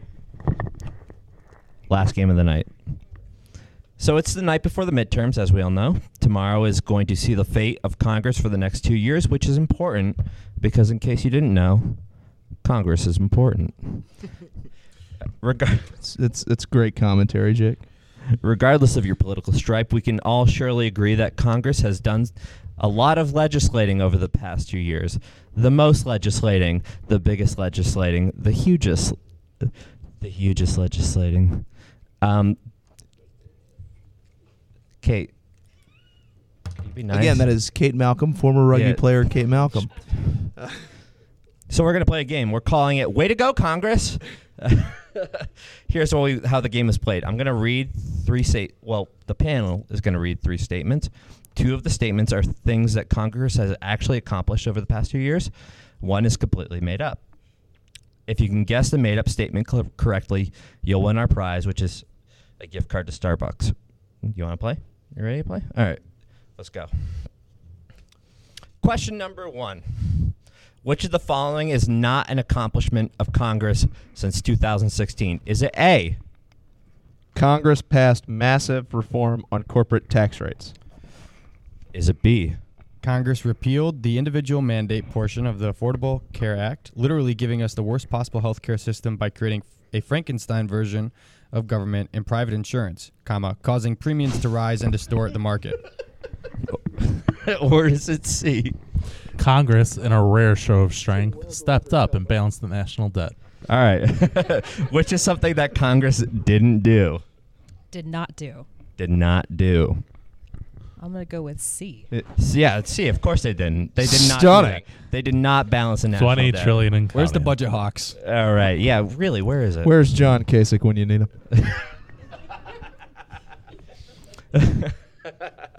All right. Which of the following is not an accomplishment of Congress since 2016? Is it A? Whenever Richard's done. It's water. Again, whether you think it's good or bad, Congress passed massive tax reform, bringing to bring corporate tax rates to a historic. Learn how to type this. I mean, to bring corporate tax rates to a historic low. Richard's been drinking too The much grammar Buffalo is Trace. correct. You just read it wrong. The grammar is not correct. I have it in front of my face. The grammar is correct. Or is it B? Grant, go ahead. I want to reiterate, Congress repealed the individual mandate portion of the Affordable Care Act, literally giving us the worst possible health care system. Love Obamacare or hate Obamacare, passing this legislation does nothing to fix any weakness in the health care system. All right. Or was it C? Congress, in a rare show of strength, stepped up and passed legislation that acted as a check on Trump's stupid tariffs. Because they actually have the authority to do that, who would have guessed? Which one did they not do? Who would have guessed? It's C. It's correct. Of course they didn't do that. C. Yeah. They didn't do anything. I still want to just say one more time that the grammar was not correct. Wait. You have not won anything yet, even though Nothing. technically you You have did won it three. already. Calm yourself. Hold All your right. horses. Jesus. Question number 3. Question number 3. Which of the following is not an accomplishment of Congress since 2016? Is it A? The same answer I've said twice. Sorry. Tax cuts for corporations. Love them or hate them. We will see whether supply side, not trickle down economics, works. Or was it B? Closing thoughts on repealing the mandate. They did it by earmarking the aforementioned tax cuts since the individual mandate was technically levied as a tax. I want to drive home that undoing the mandate is in no way, shape, or form a victory that they should be proud of. They were elected to fix the healthcare system, and after multiple, deeply unpopular attempts to repeal the ACA, all they have been able to do is take a knife to one part of the ACA and call it a win. I love you, Eric, or Jake. Jake wrote I these didn't write questions. that. That's just true. Okay. Or was it C? You're giving away answers, Jake. Congress, in a rare show of strength, stepped up and passed legislation that addressed DACA. I can't remember whether this legislation enshrined DACA or got rid of it. All I remember is that congressmen went on cable news shows for months talking about how they were going to do something about DACA. Maybe the reason I can't remember what they did is because they didn't do anything. Wait a minute. C says they both did something and did nothing on DACA. Well, it said in a rare show of strength. Oh, they so stepped that's up. all we needed to hear. Okay. So which was it? What did they not do? I think it's C. You're right. They That didn't is do anything. correct. They You didn't- win. They didn't do Hey. anything. They didn't do Oh, anything. nice. And charity wins. Thank you to the hundreds of people that came tonight. Yeah. And for Wow. our I can't believe there's so many shining, beautiful faces standing in front of me.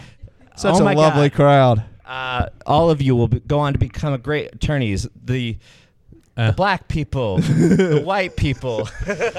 Let me jump in here. You never close your not Aaron eyes Hendricks. anymore. All right. So All right. we're going to go. We're going to now do predictions on overall in the Senate. Right now, 16% chance Democrats win the Senate. Again, this is 538 polling.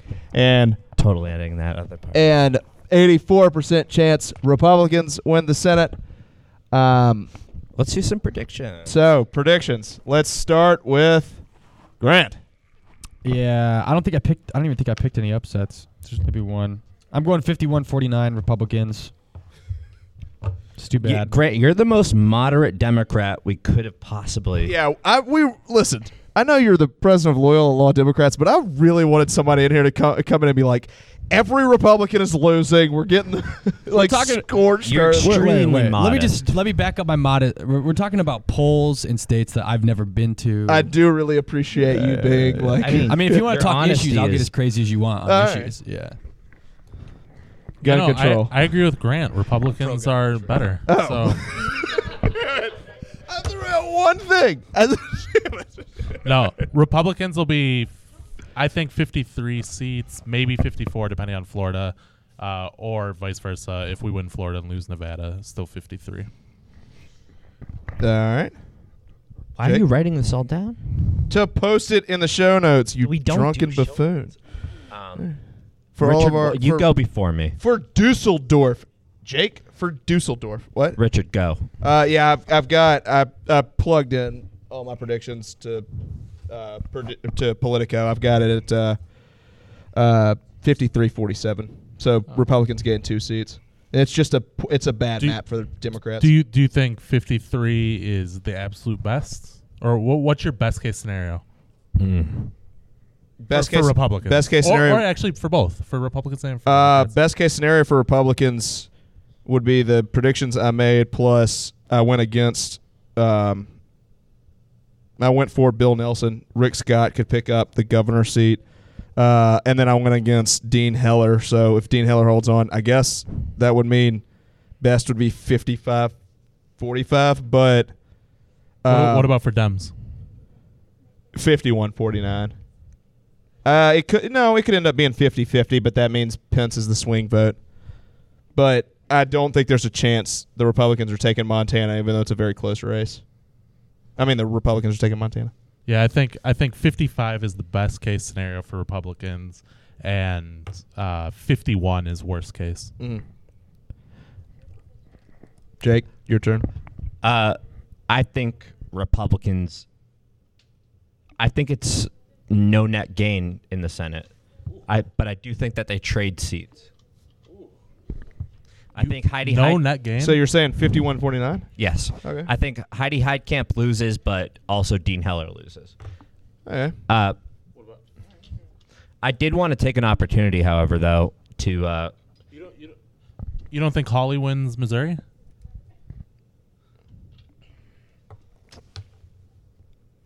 That's perhaps true as well. Maybe Hawley wins Missouri, but Jackie Rosen wins Nevada, and then Well, you had. and then I think maybe Phil Bresden has a chance. That's a big pick. I think. Well, that- he picked Phil Bresnan. yeah, I think there's no net gain and no net loss. I do want to take the opportunity though, and because we have Grant on the show, and we historically have not had many people that are openly Democrats on the show. Didn't you guys have Juan I didn't like Perea that on because this? the majority of Right? schools No. open, huh? Didn't you guys have Juan Perea? Most of the people we've talked to are openly, yeah. But We don't talk about politics. true. So we were talking earlier about the Tea Party of the left, right? Mm-hmm. I think it's really interesting, and I think that people most want to hear about these big ideological shifts. Yeah. Let's get into that a little bit, because I think we've really been hammering home just statistics and races and names and prognostications about what's going to happen, but I think these big ideas are so interesting. Let's talk about what you think the future of the Democratic Party looks like. Are you happy with that? And in 10 years, if we were having the same conversation, what would we be talking about?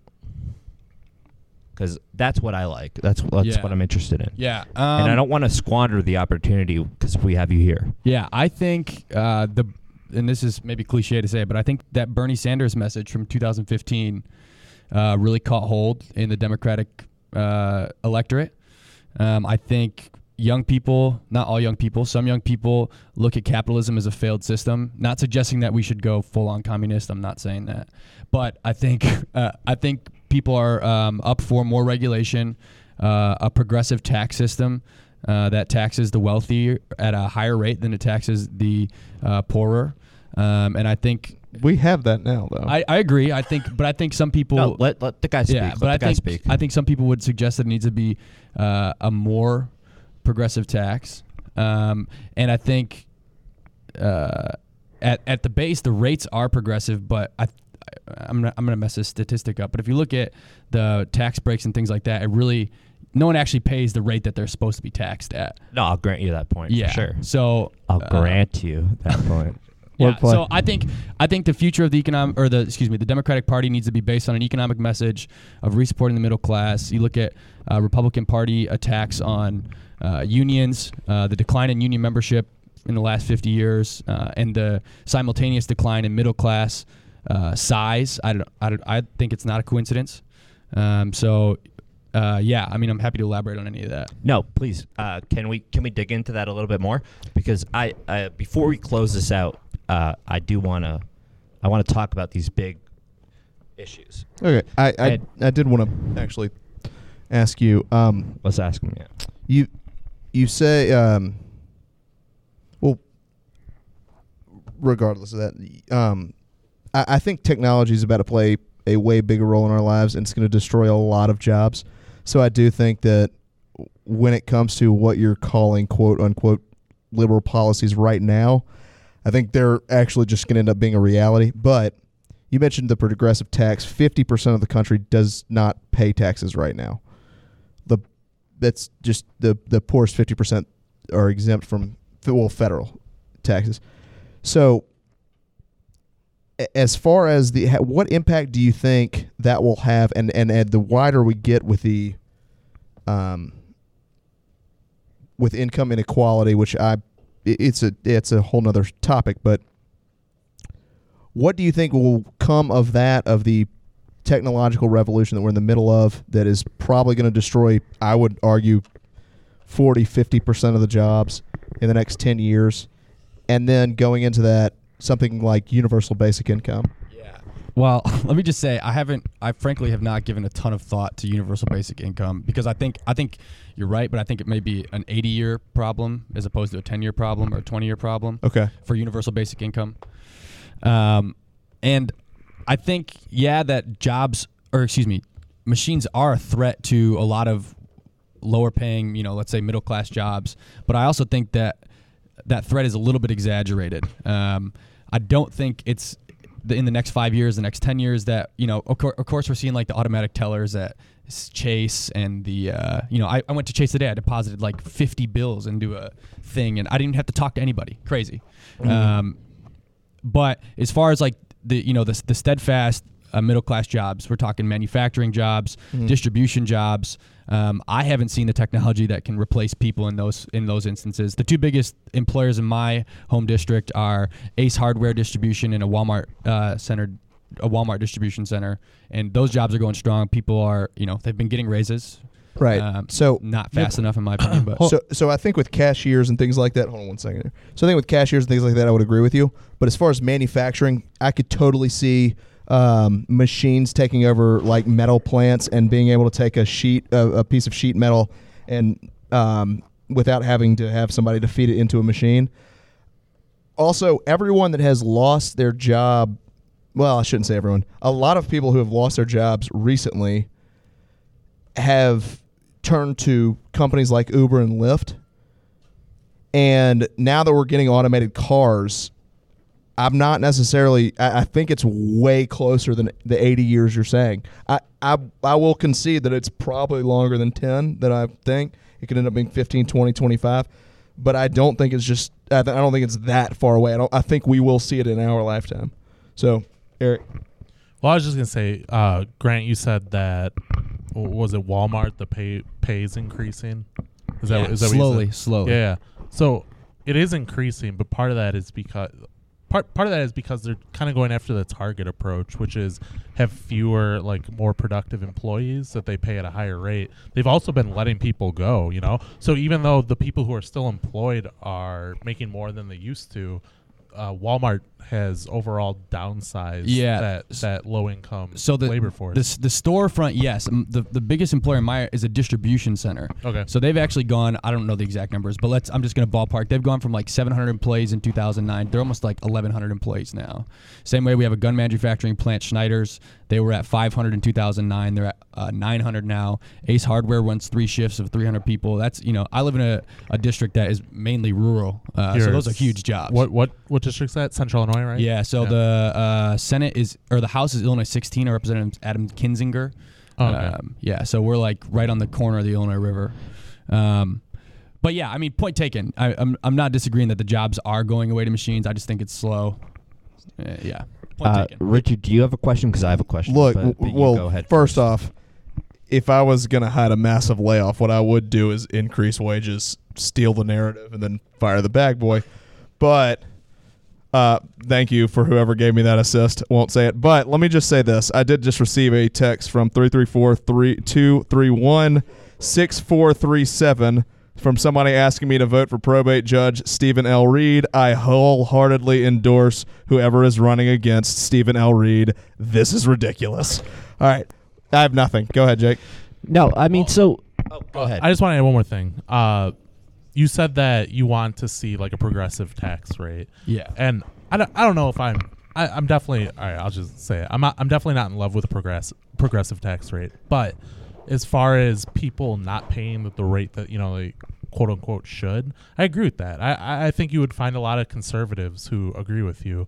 The good tax policy is having, in my opinion, a low rate that encompasses a lot of different areas. Right now what we have is basically higher rates, at least than we would, with a bunch of loopholes. And the only people who can afford loopholes are people who can afford accountants or lawyers. I'm on the same page with you on this one. I think we just disagree on the way the you want like structured. 50% tax rates. I want like 10. Can we both agree that this whole being able to write your taxes out on a postcard is just never going to happen, and it's ridiculous? No, but it's not a Alvin bad and idea, Rabinchka, they're two economists out of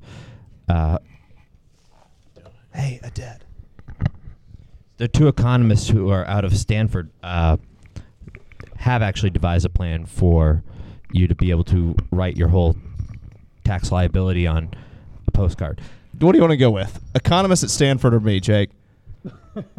I'll go with you just because I have to keep working with you. That's loyalty, baby. No, let's- but Yeah. what go. were you going to say?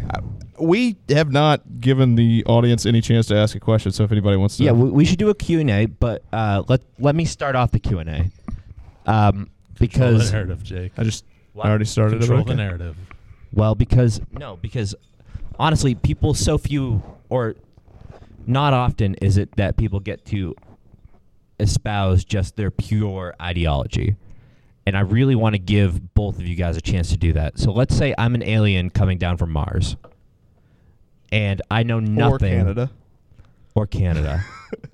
And I know nothing about the Democratic Party. I know nothing about liberalism. I know nothing about conservatism. Tell me what it means in 2018 to be a Democrat or liberal, and tell me in 2018 what it means to be a conservative or a Republican, assuming I know nothing. Because I think that really that's going to crystallize where at least these panelists, at least where you guys stand. And I'll start with Eric. Yeah, I would say, I think there's a little bit, if you get too distilled down in both parties, it becomes inaccurate. But I think in general, the Republican Party would stand for smaller government, less interference in your life, lower tax rates, and balance. I would say fiscal conservatism, but they haven't been doing that lately. But I would say that I do think they would, if they were allowed to do it purely through cuts, right? Like the ideal of the Republican Party is to cut government spending in order to balance the budget. But isn't there like, to me at least, there's a deeper ideal, which is the Constitution and natural rights and natural law for sure. Yeah, and like this idea that you're instilled with certain aspects of liberty. I mean, I feel like from birth? That was a very policy-oriented answer, but there's a deeper cut there. Are you instilled with those rights from birth? Yeah, let's not touch that topic. I'm literally so disinterested in talking about that I can't even justify that I heard it. But isn't there a deeper cut? So yeah, I mean for sure, and I think that's part of what smaller government is, right? Like people should be allowed to smoke weed if they want. Like who cares? No, I mean it's just honestly, if you really go down to it, people should be allowed to do just drugs in general. Now, if we spent maybe a quarter of what we spent, jailing people who are addicted to drugs and spending that on, rehab centers. I personally think you see that in other countries, both in Europe and South America, where drug addiction actually goes down. I think that's a great thing to pursue. I think it's ridiculous when we basically create laws that don't harm anyone but the individual making the decision, Yeah, I think that's a virtual. So yeah, I agree with you 100%. I do think the foundation of it all is liberty, more freedom. Grant, I'm going to give you a chance to pontificate. I'm an alien, and I came down to Earth. Eric just came off very likable. Yeah, for once in his life, Eric came off as likable. Yeah, I don't really disagree with much of what Eric said. Yeah, right. Yeah, I don't think that Eric for 2020. I think it's a mischaracterization to say that the Democratic Party wants big government. We're not a big government party. We're a party that sees government as a way to equalize a lot of the inequities that are built on historical, historical prejudices and historical inequities. Think of the poverty cycle. Without a little bit of government aid, it's sometimes impossible to get out of that. So, unfortunately, the way that capitalism works, we have to tax the rich to help out the people in the middle. Otherwise, it's going to end up what it's like right now, where the wealth is completely polarized. So, I think if I'm going to distill it down to one thing, and again, I think it all sounds cliche when you distill it down to a phrase, but I would love to see the Democrats be the true party of the people, the party of equality, and the party of the middle class. No, I mean, the question that I asked was inviting platitudes, so you did a great job. Eric, you had a rejoinder to that? I did. So I would say that you said that the Democrat Party isn't the party of big government, but that sometimes government's necessary to basically address like past prejudices or even present prejudices. Historical inequities. Sure. Historical. All right. I'm sorry. Historical inequities. Oh, okay. So all I'm saying is the greatest wealth jump, right, from the lower class to the middle class or the middle class to the upper class was in the Industrial Revolution, which I think we can all agree had like very little regulations on everyone, right? Like on business in particular. Yeah, there was child labor. Like it was there was the child era of the labor robber barons, yeah, where children were losing. They were going through horrible conditions. I'm not saying like we should go back to like children working in factories, right? But maybe. It was Child labor laws are destroying this country. Yeah. Ron Swanson, my spirit animal. No, but I think if you have, I don't know, you say government needs to address it, and I think it's a noble thing to address. I just don't know if government's the best or most efficient way to do it. I think when you have government do it, I think there's a lot of things that government does with the best of intentions that eventually murks up the whole process. I think student loans is a perfect example. We used to not have student-backed or government-backed student loans, and we decided that everyone should have equal opportunity in terms of access to funds. But what's happened since then is the cost of tuition at schools has skyrocketed, and it's simple supply and demand. Totally agree. Yeah, and awesome. All right. Now we have student loans that you can't discharge in bankruptcy, so that's great. Yeah, and the 6.4% interest rate is ridiculous. Like mine why? are 6.8 government. Why? I mean 6.8, whatever it is.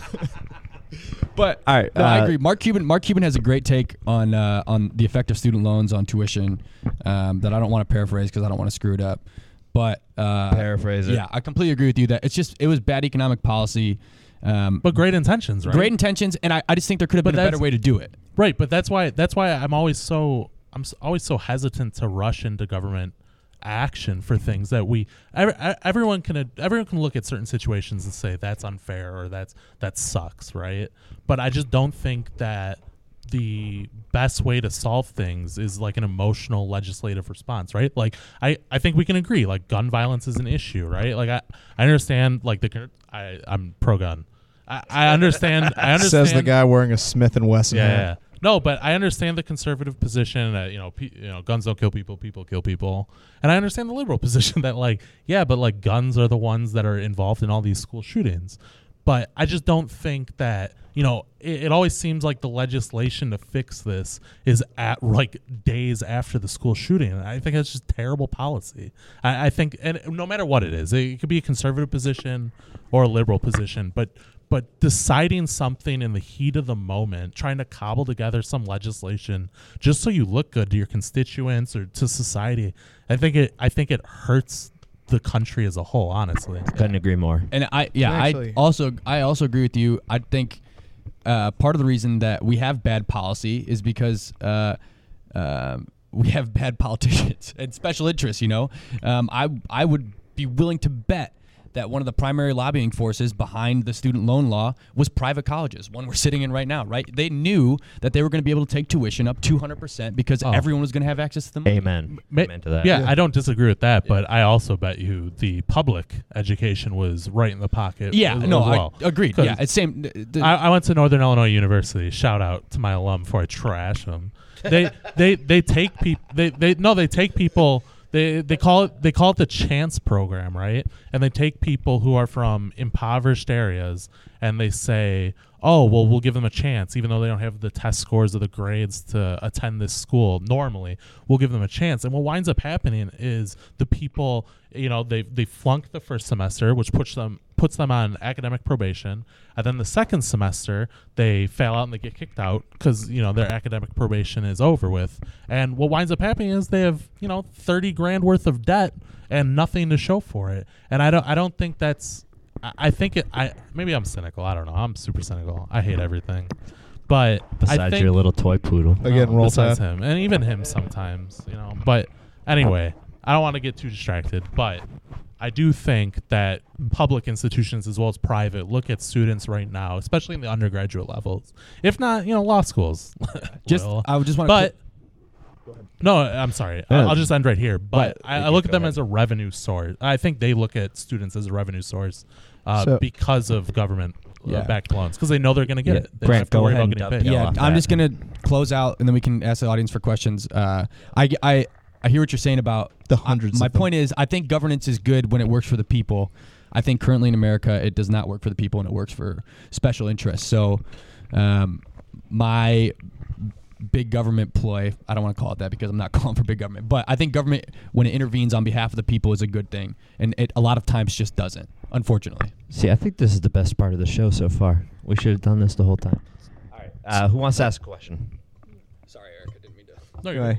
Nico, you look like you have a question. All right. Cam, come on down. No, come on down.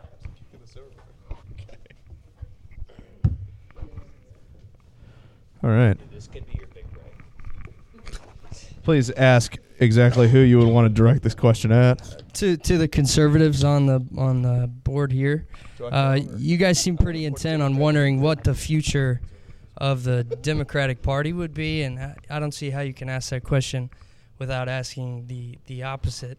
What is the future of the Conservative Party after Donald J. Trump, the elephant in the room tonight? Can I take a stab at this and then see I where also you have are? an answer to this. I actually, Yeah, I mean, I think haven't what answered the everything, the obvious No, the obvious future of the Republican Party is they're going to merge with the Libertarian Party and take that kind of policy, because they're clearly on the wrong side of history with things like gay marriage and drug use and things like that. So I think as soon as they take the Libertarian approach and merge with the party, then there'll be more of an appeal. Yeah, no, I don't disagree. All my friends that are around my age they lean libertarian, right? Like most of the older Republicans don't seem to be in favor of marijuana legalization or drug legalization in general, spending any public money on rehab centers. And I think that's definitely something that younger Republicans or libertarians or conservatives, whatever you want to say, I think they buy into the fact that, small government doesn't just mean small government and the things we don't like. It means small government everywhere. you know. And I think I really do think the only issue that younger conservatives and older conservatives, I shouldn't say the only issue, but the biggest issue that they have in common is they tend to be pro-life. But as far as I do think as the years go on and some of the older Republicans start to die out, I think that it's going to gradually become more accepting of the LGBT community, and I think it's going to be more accepting of drug legalization in general, especially marijuana. Grant, Yeah, I don't have much to say on this one. I don't know where the Republican Party's going. No, I that's fine. Trump was. I knew where the Republican Party was in 2014, or felt like I did, and now I just have no. Yeah, you clearly Then he got the didn't, 'cause we wild Trump. card. No one no expected clue. that. I will say I'm just so ready for I'm so tired of every single election, every single nomination, every single everything. Somehow, you mentioned abortion, somehow surrounding that one topic as if it's the only thing going on. Yeah, but it's a big topic. It is a big topic, but it's not. It should not be the only reason we vote one way or another on absolutely everything. It engulfs, and I'm not saying this. I'm not even taking position pro-life or pro-choice. It's just it just engulfs every single thing we do for some reason now, and I'm so sick of that being the sticking point on everything. And it's how both parties get out their base. It's how they both electrify the crowd.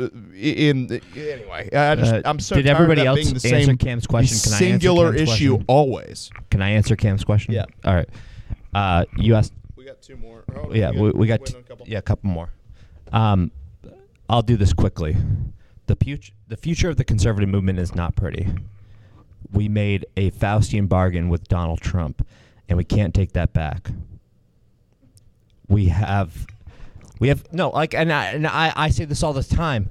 I call myself a libertarian these days more than a conservative because I feel like the conservative movement has abandoned the values of William F. Buckley and great. That's not a joke. I mean, no, it's not a joke. Yeah, but you guys are no. No, but you guys are laughing, but it's not a joke because we've abandoned all of our values in return for a guy who's going to go out there and make the argument that we all want to be making against the far left. I don't like the far left. I think the far left has their own misguided values. But I don't like the guy who's out there making the case right now. And I think it's going to be a long, hard, painful process to come back from this. And tomorrow night, I expect to see the results come in from the midterm elections and that the Republicans are going to lose. And once we lose with Donald Trump, that's going to be a whole hell of a lot different than winning with Donald Trump. We're going to have to wonder why we embraced this guy who gave us nothing in return except for xenophobia, racism, values that we do not believe in as conservatives. And tax cuts. Well, that was the trade-off he was saying with the Faustian bargain. That's the only thing we got. We got tax cuts. SCOTUS. We didn't even get wholehearted healthcare reform. That was the one thing that we voted conservatives into office for. Was healthcare reform. That was a joke. And all we got was individual mandate cut, which In fact, overinflates the market. It distorts everything. We are screwed for a long time. And on this podcast, I give a lot of shit to the far left. I don't like the far left. I think that they have serious issues. And I spend a lot of my time railing against them. And I don't say this enough, and I'm glad for that question for this reason. But we have so much rebuilding to do in the conservative movement. And I wouldn't even call myself a Republican at this point. Because the Republican Party is not the correct vehicle for the conservative movement. I want to just say one more thing addressing the original question. So you said you don't think it's fair, and I agree. I don't think it's fair that we talk about the shift left in the Democrat Party to whatever the future is for the Republican Party. But Pew Research came out with it's just a chart, so I'm just eyeballing this. But Pew Research came out with a chart, and since 1994, it basically says Republicans have moved. I don't know if you guys can see this. I'll hold it up. They can't see it. So Republicans have moved gradually to the right since 1994 to 2017. But about 6, maybe even more, times to the left, the Democrat Party has shifted. So I think it's a fair question to say where the party's going to go, and that's the median Republican versus the median Democrat. So I think it's a fair question what you ask, but also I think it's been significantly more dramatic shiftward left than right. I'm going to call BS on that because we need to hold ourselves. Pew Research, huh? What? On Pew Research?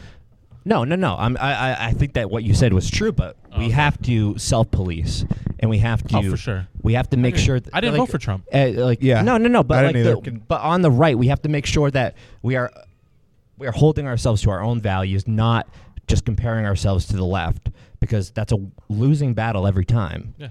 No. So I think that in terms of individual liberty, in terms of freedom of consciousness, freedom of expression, freedom of speech, we are failing. We're failing. We have to realign ourselves, and I agree with what Richard said, is that realignment is going to come with the Libertarian Party. I definitely think you lose the philosophical high ground if you don't adhere to your principles, right? Like maybe we have, and actually I'd make an argument that we have achieved a lot under Donald Trump as conservatives than we did under Bush, or either Bush for that But matter. at what cost? Right. No, and that's the question we have to ask. But we have achieved a lot, and basically, and again, I didn't vote for Trump in 2016 based on pure policy. I would like to say that nor did I. I would probably in 2020. I really think I would, just on policy. But basically what winds up happening is I look at his Twitter every day, right? And I have to go, like, is the policy worth it? Like, every day, and it's just that's what I'm characterizing as a Faustian bargain, and I don't think it is worth it. I agree. I don't think it's worth it. I mean, like, if you look at the ad he released last week about the caravan, they're 800 miles away. They're walking on foot. But even but the fact that he's making this out to be a incredibly pertinent. We've got to send how many thousand people, guards? 8,000 guards down to the border. 15,000 guards. It's 800 troops. No, I think he upped it. He's upped it. He upped significantly. 1,500 troops. 1,500 troops, but again, they are 800 miles away and they're coming on foot. I don't care how close or far away they are. No, what I'm saying is he's using the military. This is a clear example of an executive using the military for purely political purposes. He's reassigning, he's sending them down to the border in order to ratchet up support for tomorrow. And I agree with you. It is a disgusting thing to be able to get behind, because he's clear that is a abhorrent abuse of power. It is not a right now scenario. It is not an immediate. Now, if the caravan and one of the problems is we don't really know who's in the caravan. It's not that it's racist. It's not that it's bigoted. It's that no one's gone down there to even talk to the people who are in the caravan. So we don't know why they're coming, except they're all seeking asylum. That's the only thing we know. Right. So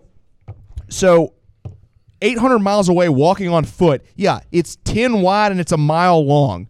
But it is not an immediate problem. He's sending troops to the border right now because there's an election tomorrow. Yeah. That's shameful. That's disgusting. That is an incredible waste of money for a party that stands for fiscal responsibility. And I agree with you. The only reason I don't think you're correct, though, about it's going to take a while to wash the stench away, is because Nixon got kicked out of office in 1974. Ford took over.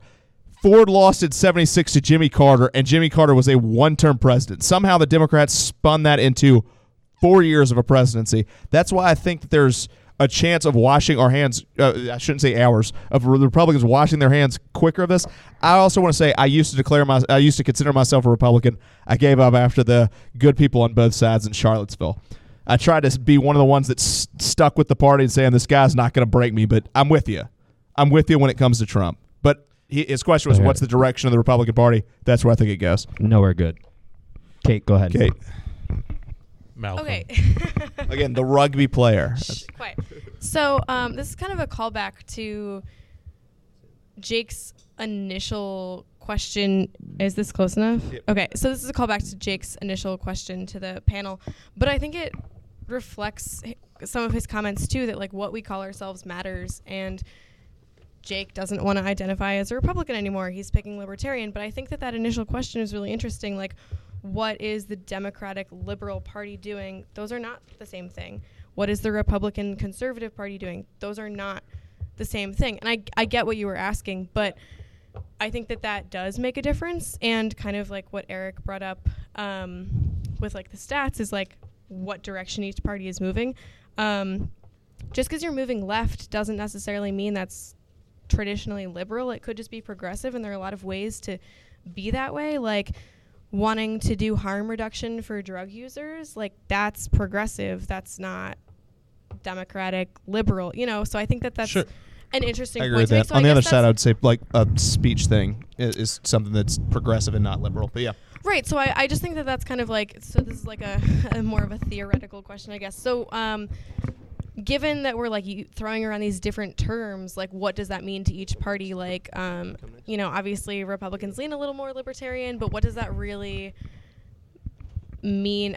You definitely, I think, lean more libertarian. That's sort of the views you expressed. But I guess, like, are we really talking about being conservative and liberal, or like libertarian progressive? So sort of like what, can we dig a little deeper into exactly how we're using those? Well, so I think what you're asking is, are Democrats really liberal? Well, actually, Can I say something? yeah, go for it. I think anybody that votes one way or another universally, no matter what, is kind of an idiot at this point.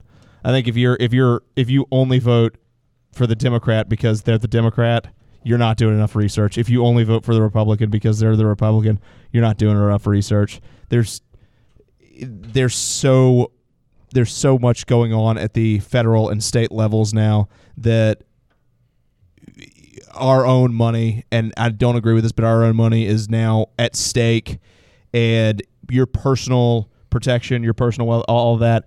If you are only voting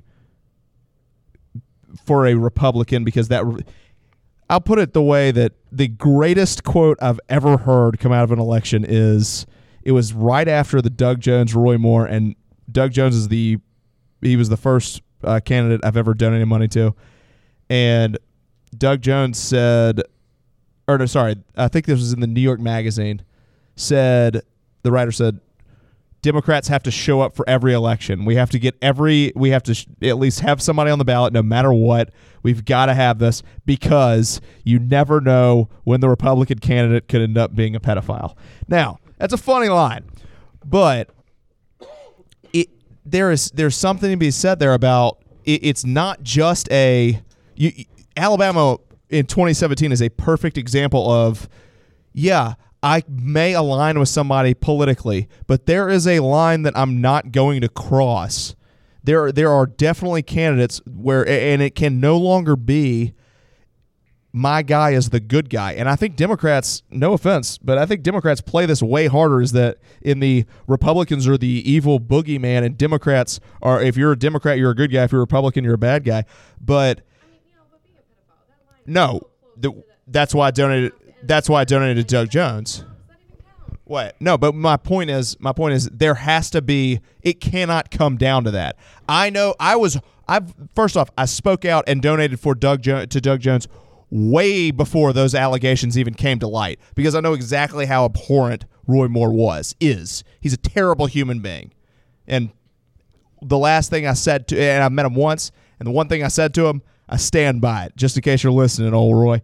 But I think there needs to be a line, not even a line. I think that you cannot just vote for a Democrat because they're Democrat. You cannot just vote for a Republican because they're Republican. Even if they agree with most of what you think, even if they agree with 60% of your platform, if the guy is ganged up, if he's a pedophile, there has to be a line. If he's indicted on criminal charges like we discussed in the California 50th, there has to be a line where we're going to say, you know what? Even if this guy is a communist, I'm voting for him. Or on the other side, even if it's Ayn Rand, I'm voting for her and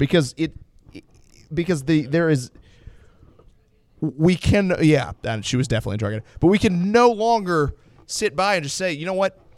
My party's platform is, let's take gun control. My party's platform is all guns for everyone at all times. Or on the opposite side, my party's platform is no guns for anyone at all times. Well, that's insane.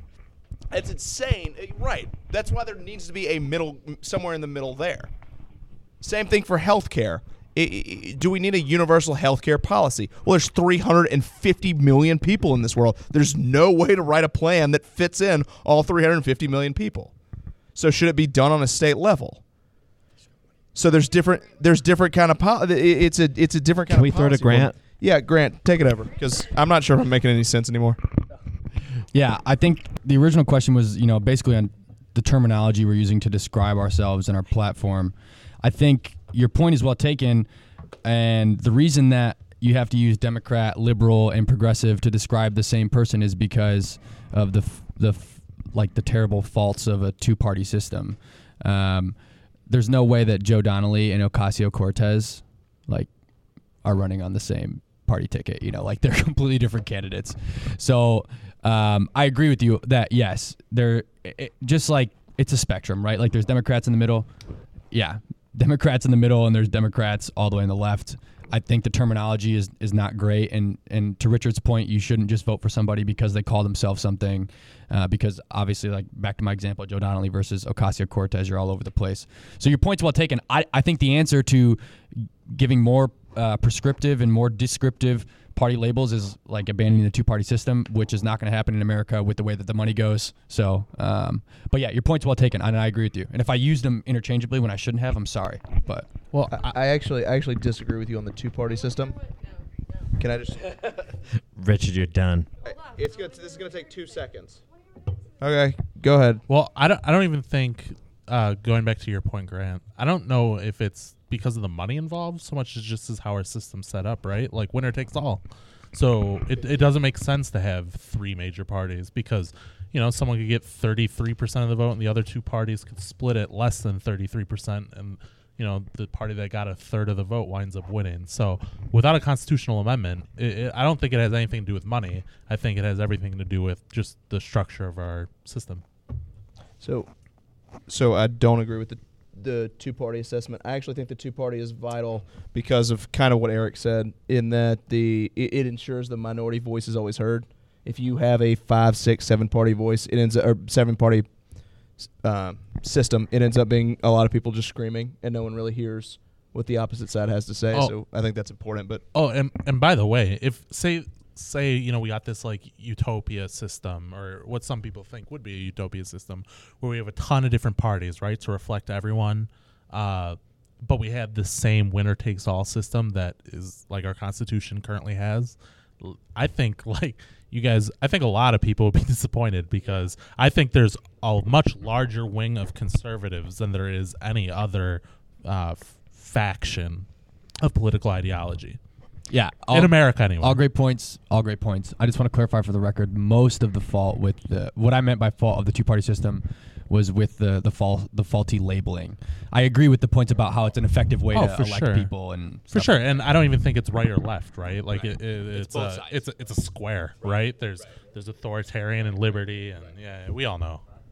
Well, so I guess I want to pose a different question to you too, and Eric and Richard both kind of mentioned it. So Eric mentioned this winner takes all kind of mode that we have, and then also Richard was talking about some of these issues that are you have it or you don't. But and as not to beat this point, but to your point before, talking about abortion issues, and we don't have to discuss what to do about that, but I think that that's one of the clearest issues where it's either you have it or you don't, you're pro-life or pro-choice, and it's really hard to compromise on that issue because it's really hard to see what to do that's neither of those things. Yeah. But I think we have that on a lot of issues, is that we've kind of decided that you either have universal health care or you don't. You have this. So I think that we've kind of turned it into a zero-sum game on a lot of things. So what suggestions do we have? Richard, don't be the one to start this. I wanted to address, Grant. you mentioned we'll me give Richard directly. his moment. It's his You mentioned show. me directly. So first off, there is more than just all or none abortion. There are other views on that. No, don't take my thunder. But I agree. There are options, but my that's point, not the way we talk about it. I hear you, but my point was not that we should that It's not that I don't think abortion is an important issue. It clearly is. The pro-life, pro-choice.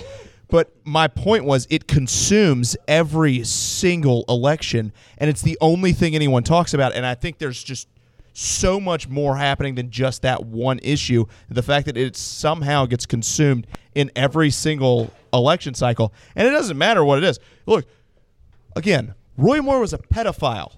He was waving around guns on a stage, and for some reason, Doug Jones, it's because I love to hit Roy Moore with the fact that he was a pedophile, and for some reason, Doug Jones made a comment that he wants to keep abortion laws where they are, and in Alabama, that was like a abortion on demand statement that ended up kind of being Roy Moore's only point to hit Doug Jones with, and it was on every billboard, every poster board, every commercial.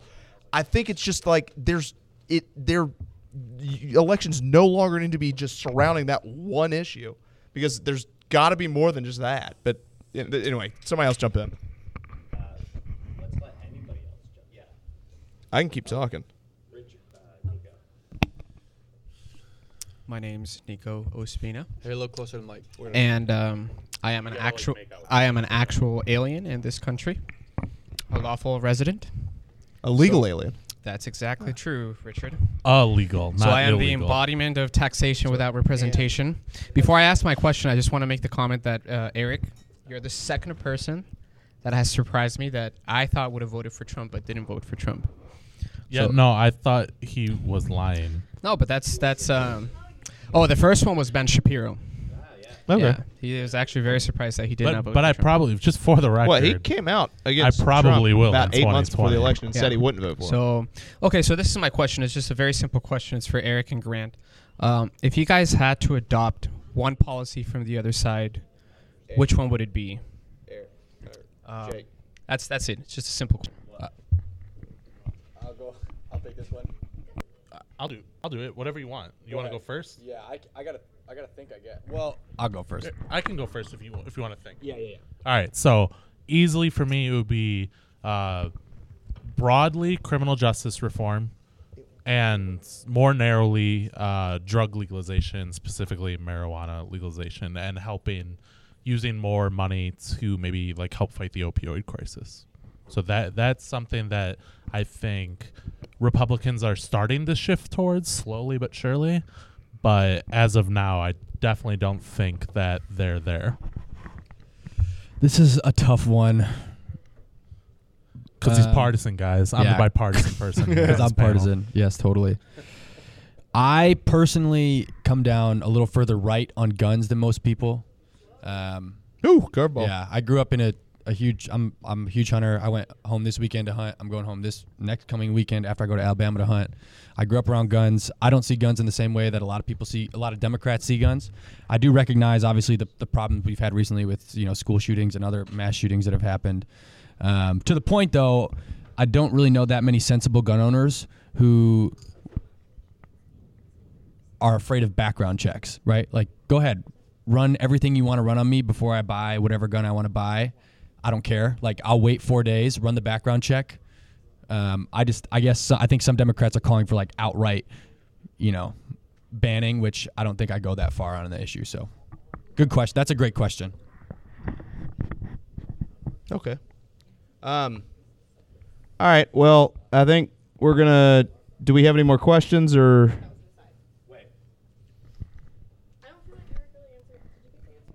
Yeah. Did I answer any questions? Drug reform. Should I? Huh? Never mind. What would the other side answer? Vote tomorrow. Vote Guys. tomorrow, yeah. Guys. Or today when this comes out. Guys, let me just say, as a last minute plea, don't vote. No one vote. Okay, you could play 3 games of pool instead of voting. You could watch the season finale of the second season of The West Wing instead of voting, or the Yom Kippur and Vegas episode of Entourage. We just edited it at the end. You only live once, so don't vote. No. So just to reiterate, Thanks for stopping by, everyone. Grant doesn't like illegal immigrants and is pro-gun. That's what I gathered from this. I didn't say anything about immigration. Who would have thought that the Loyola very Law particular And he Democrat thinks Party- there should be a immigration topic. flat tax. I am pro-gun. Thank you, There's everyone, gonna for be a coming by. reveal. There's a whole 3 of you left. Thank you. This is great.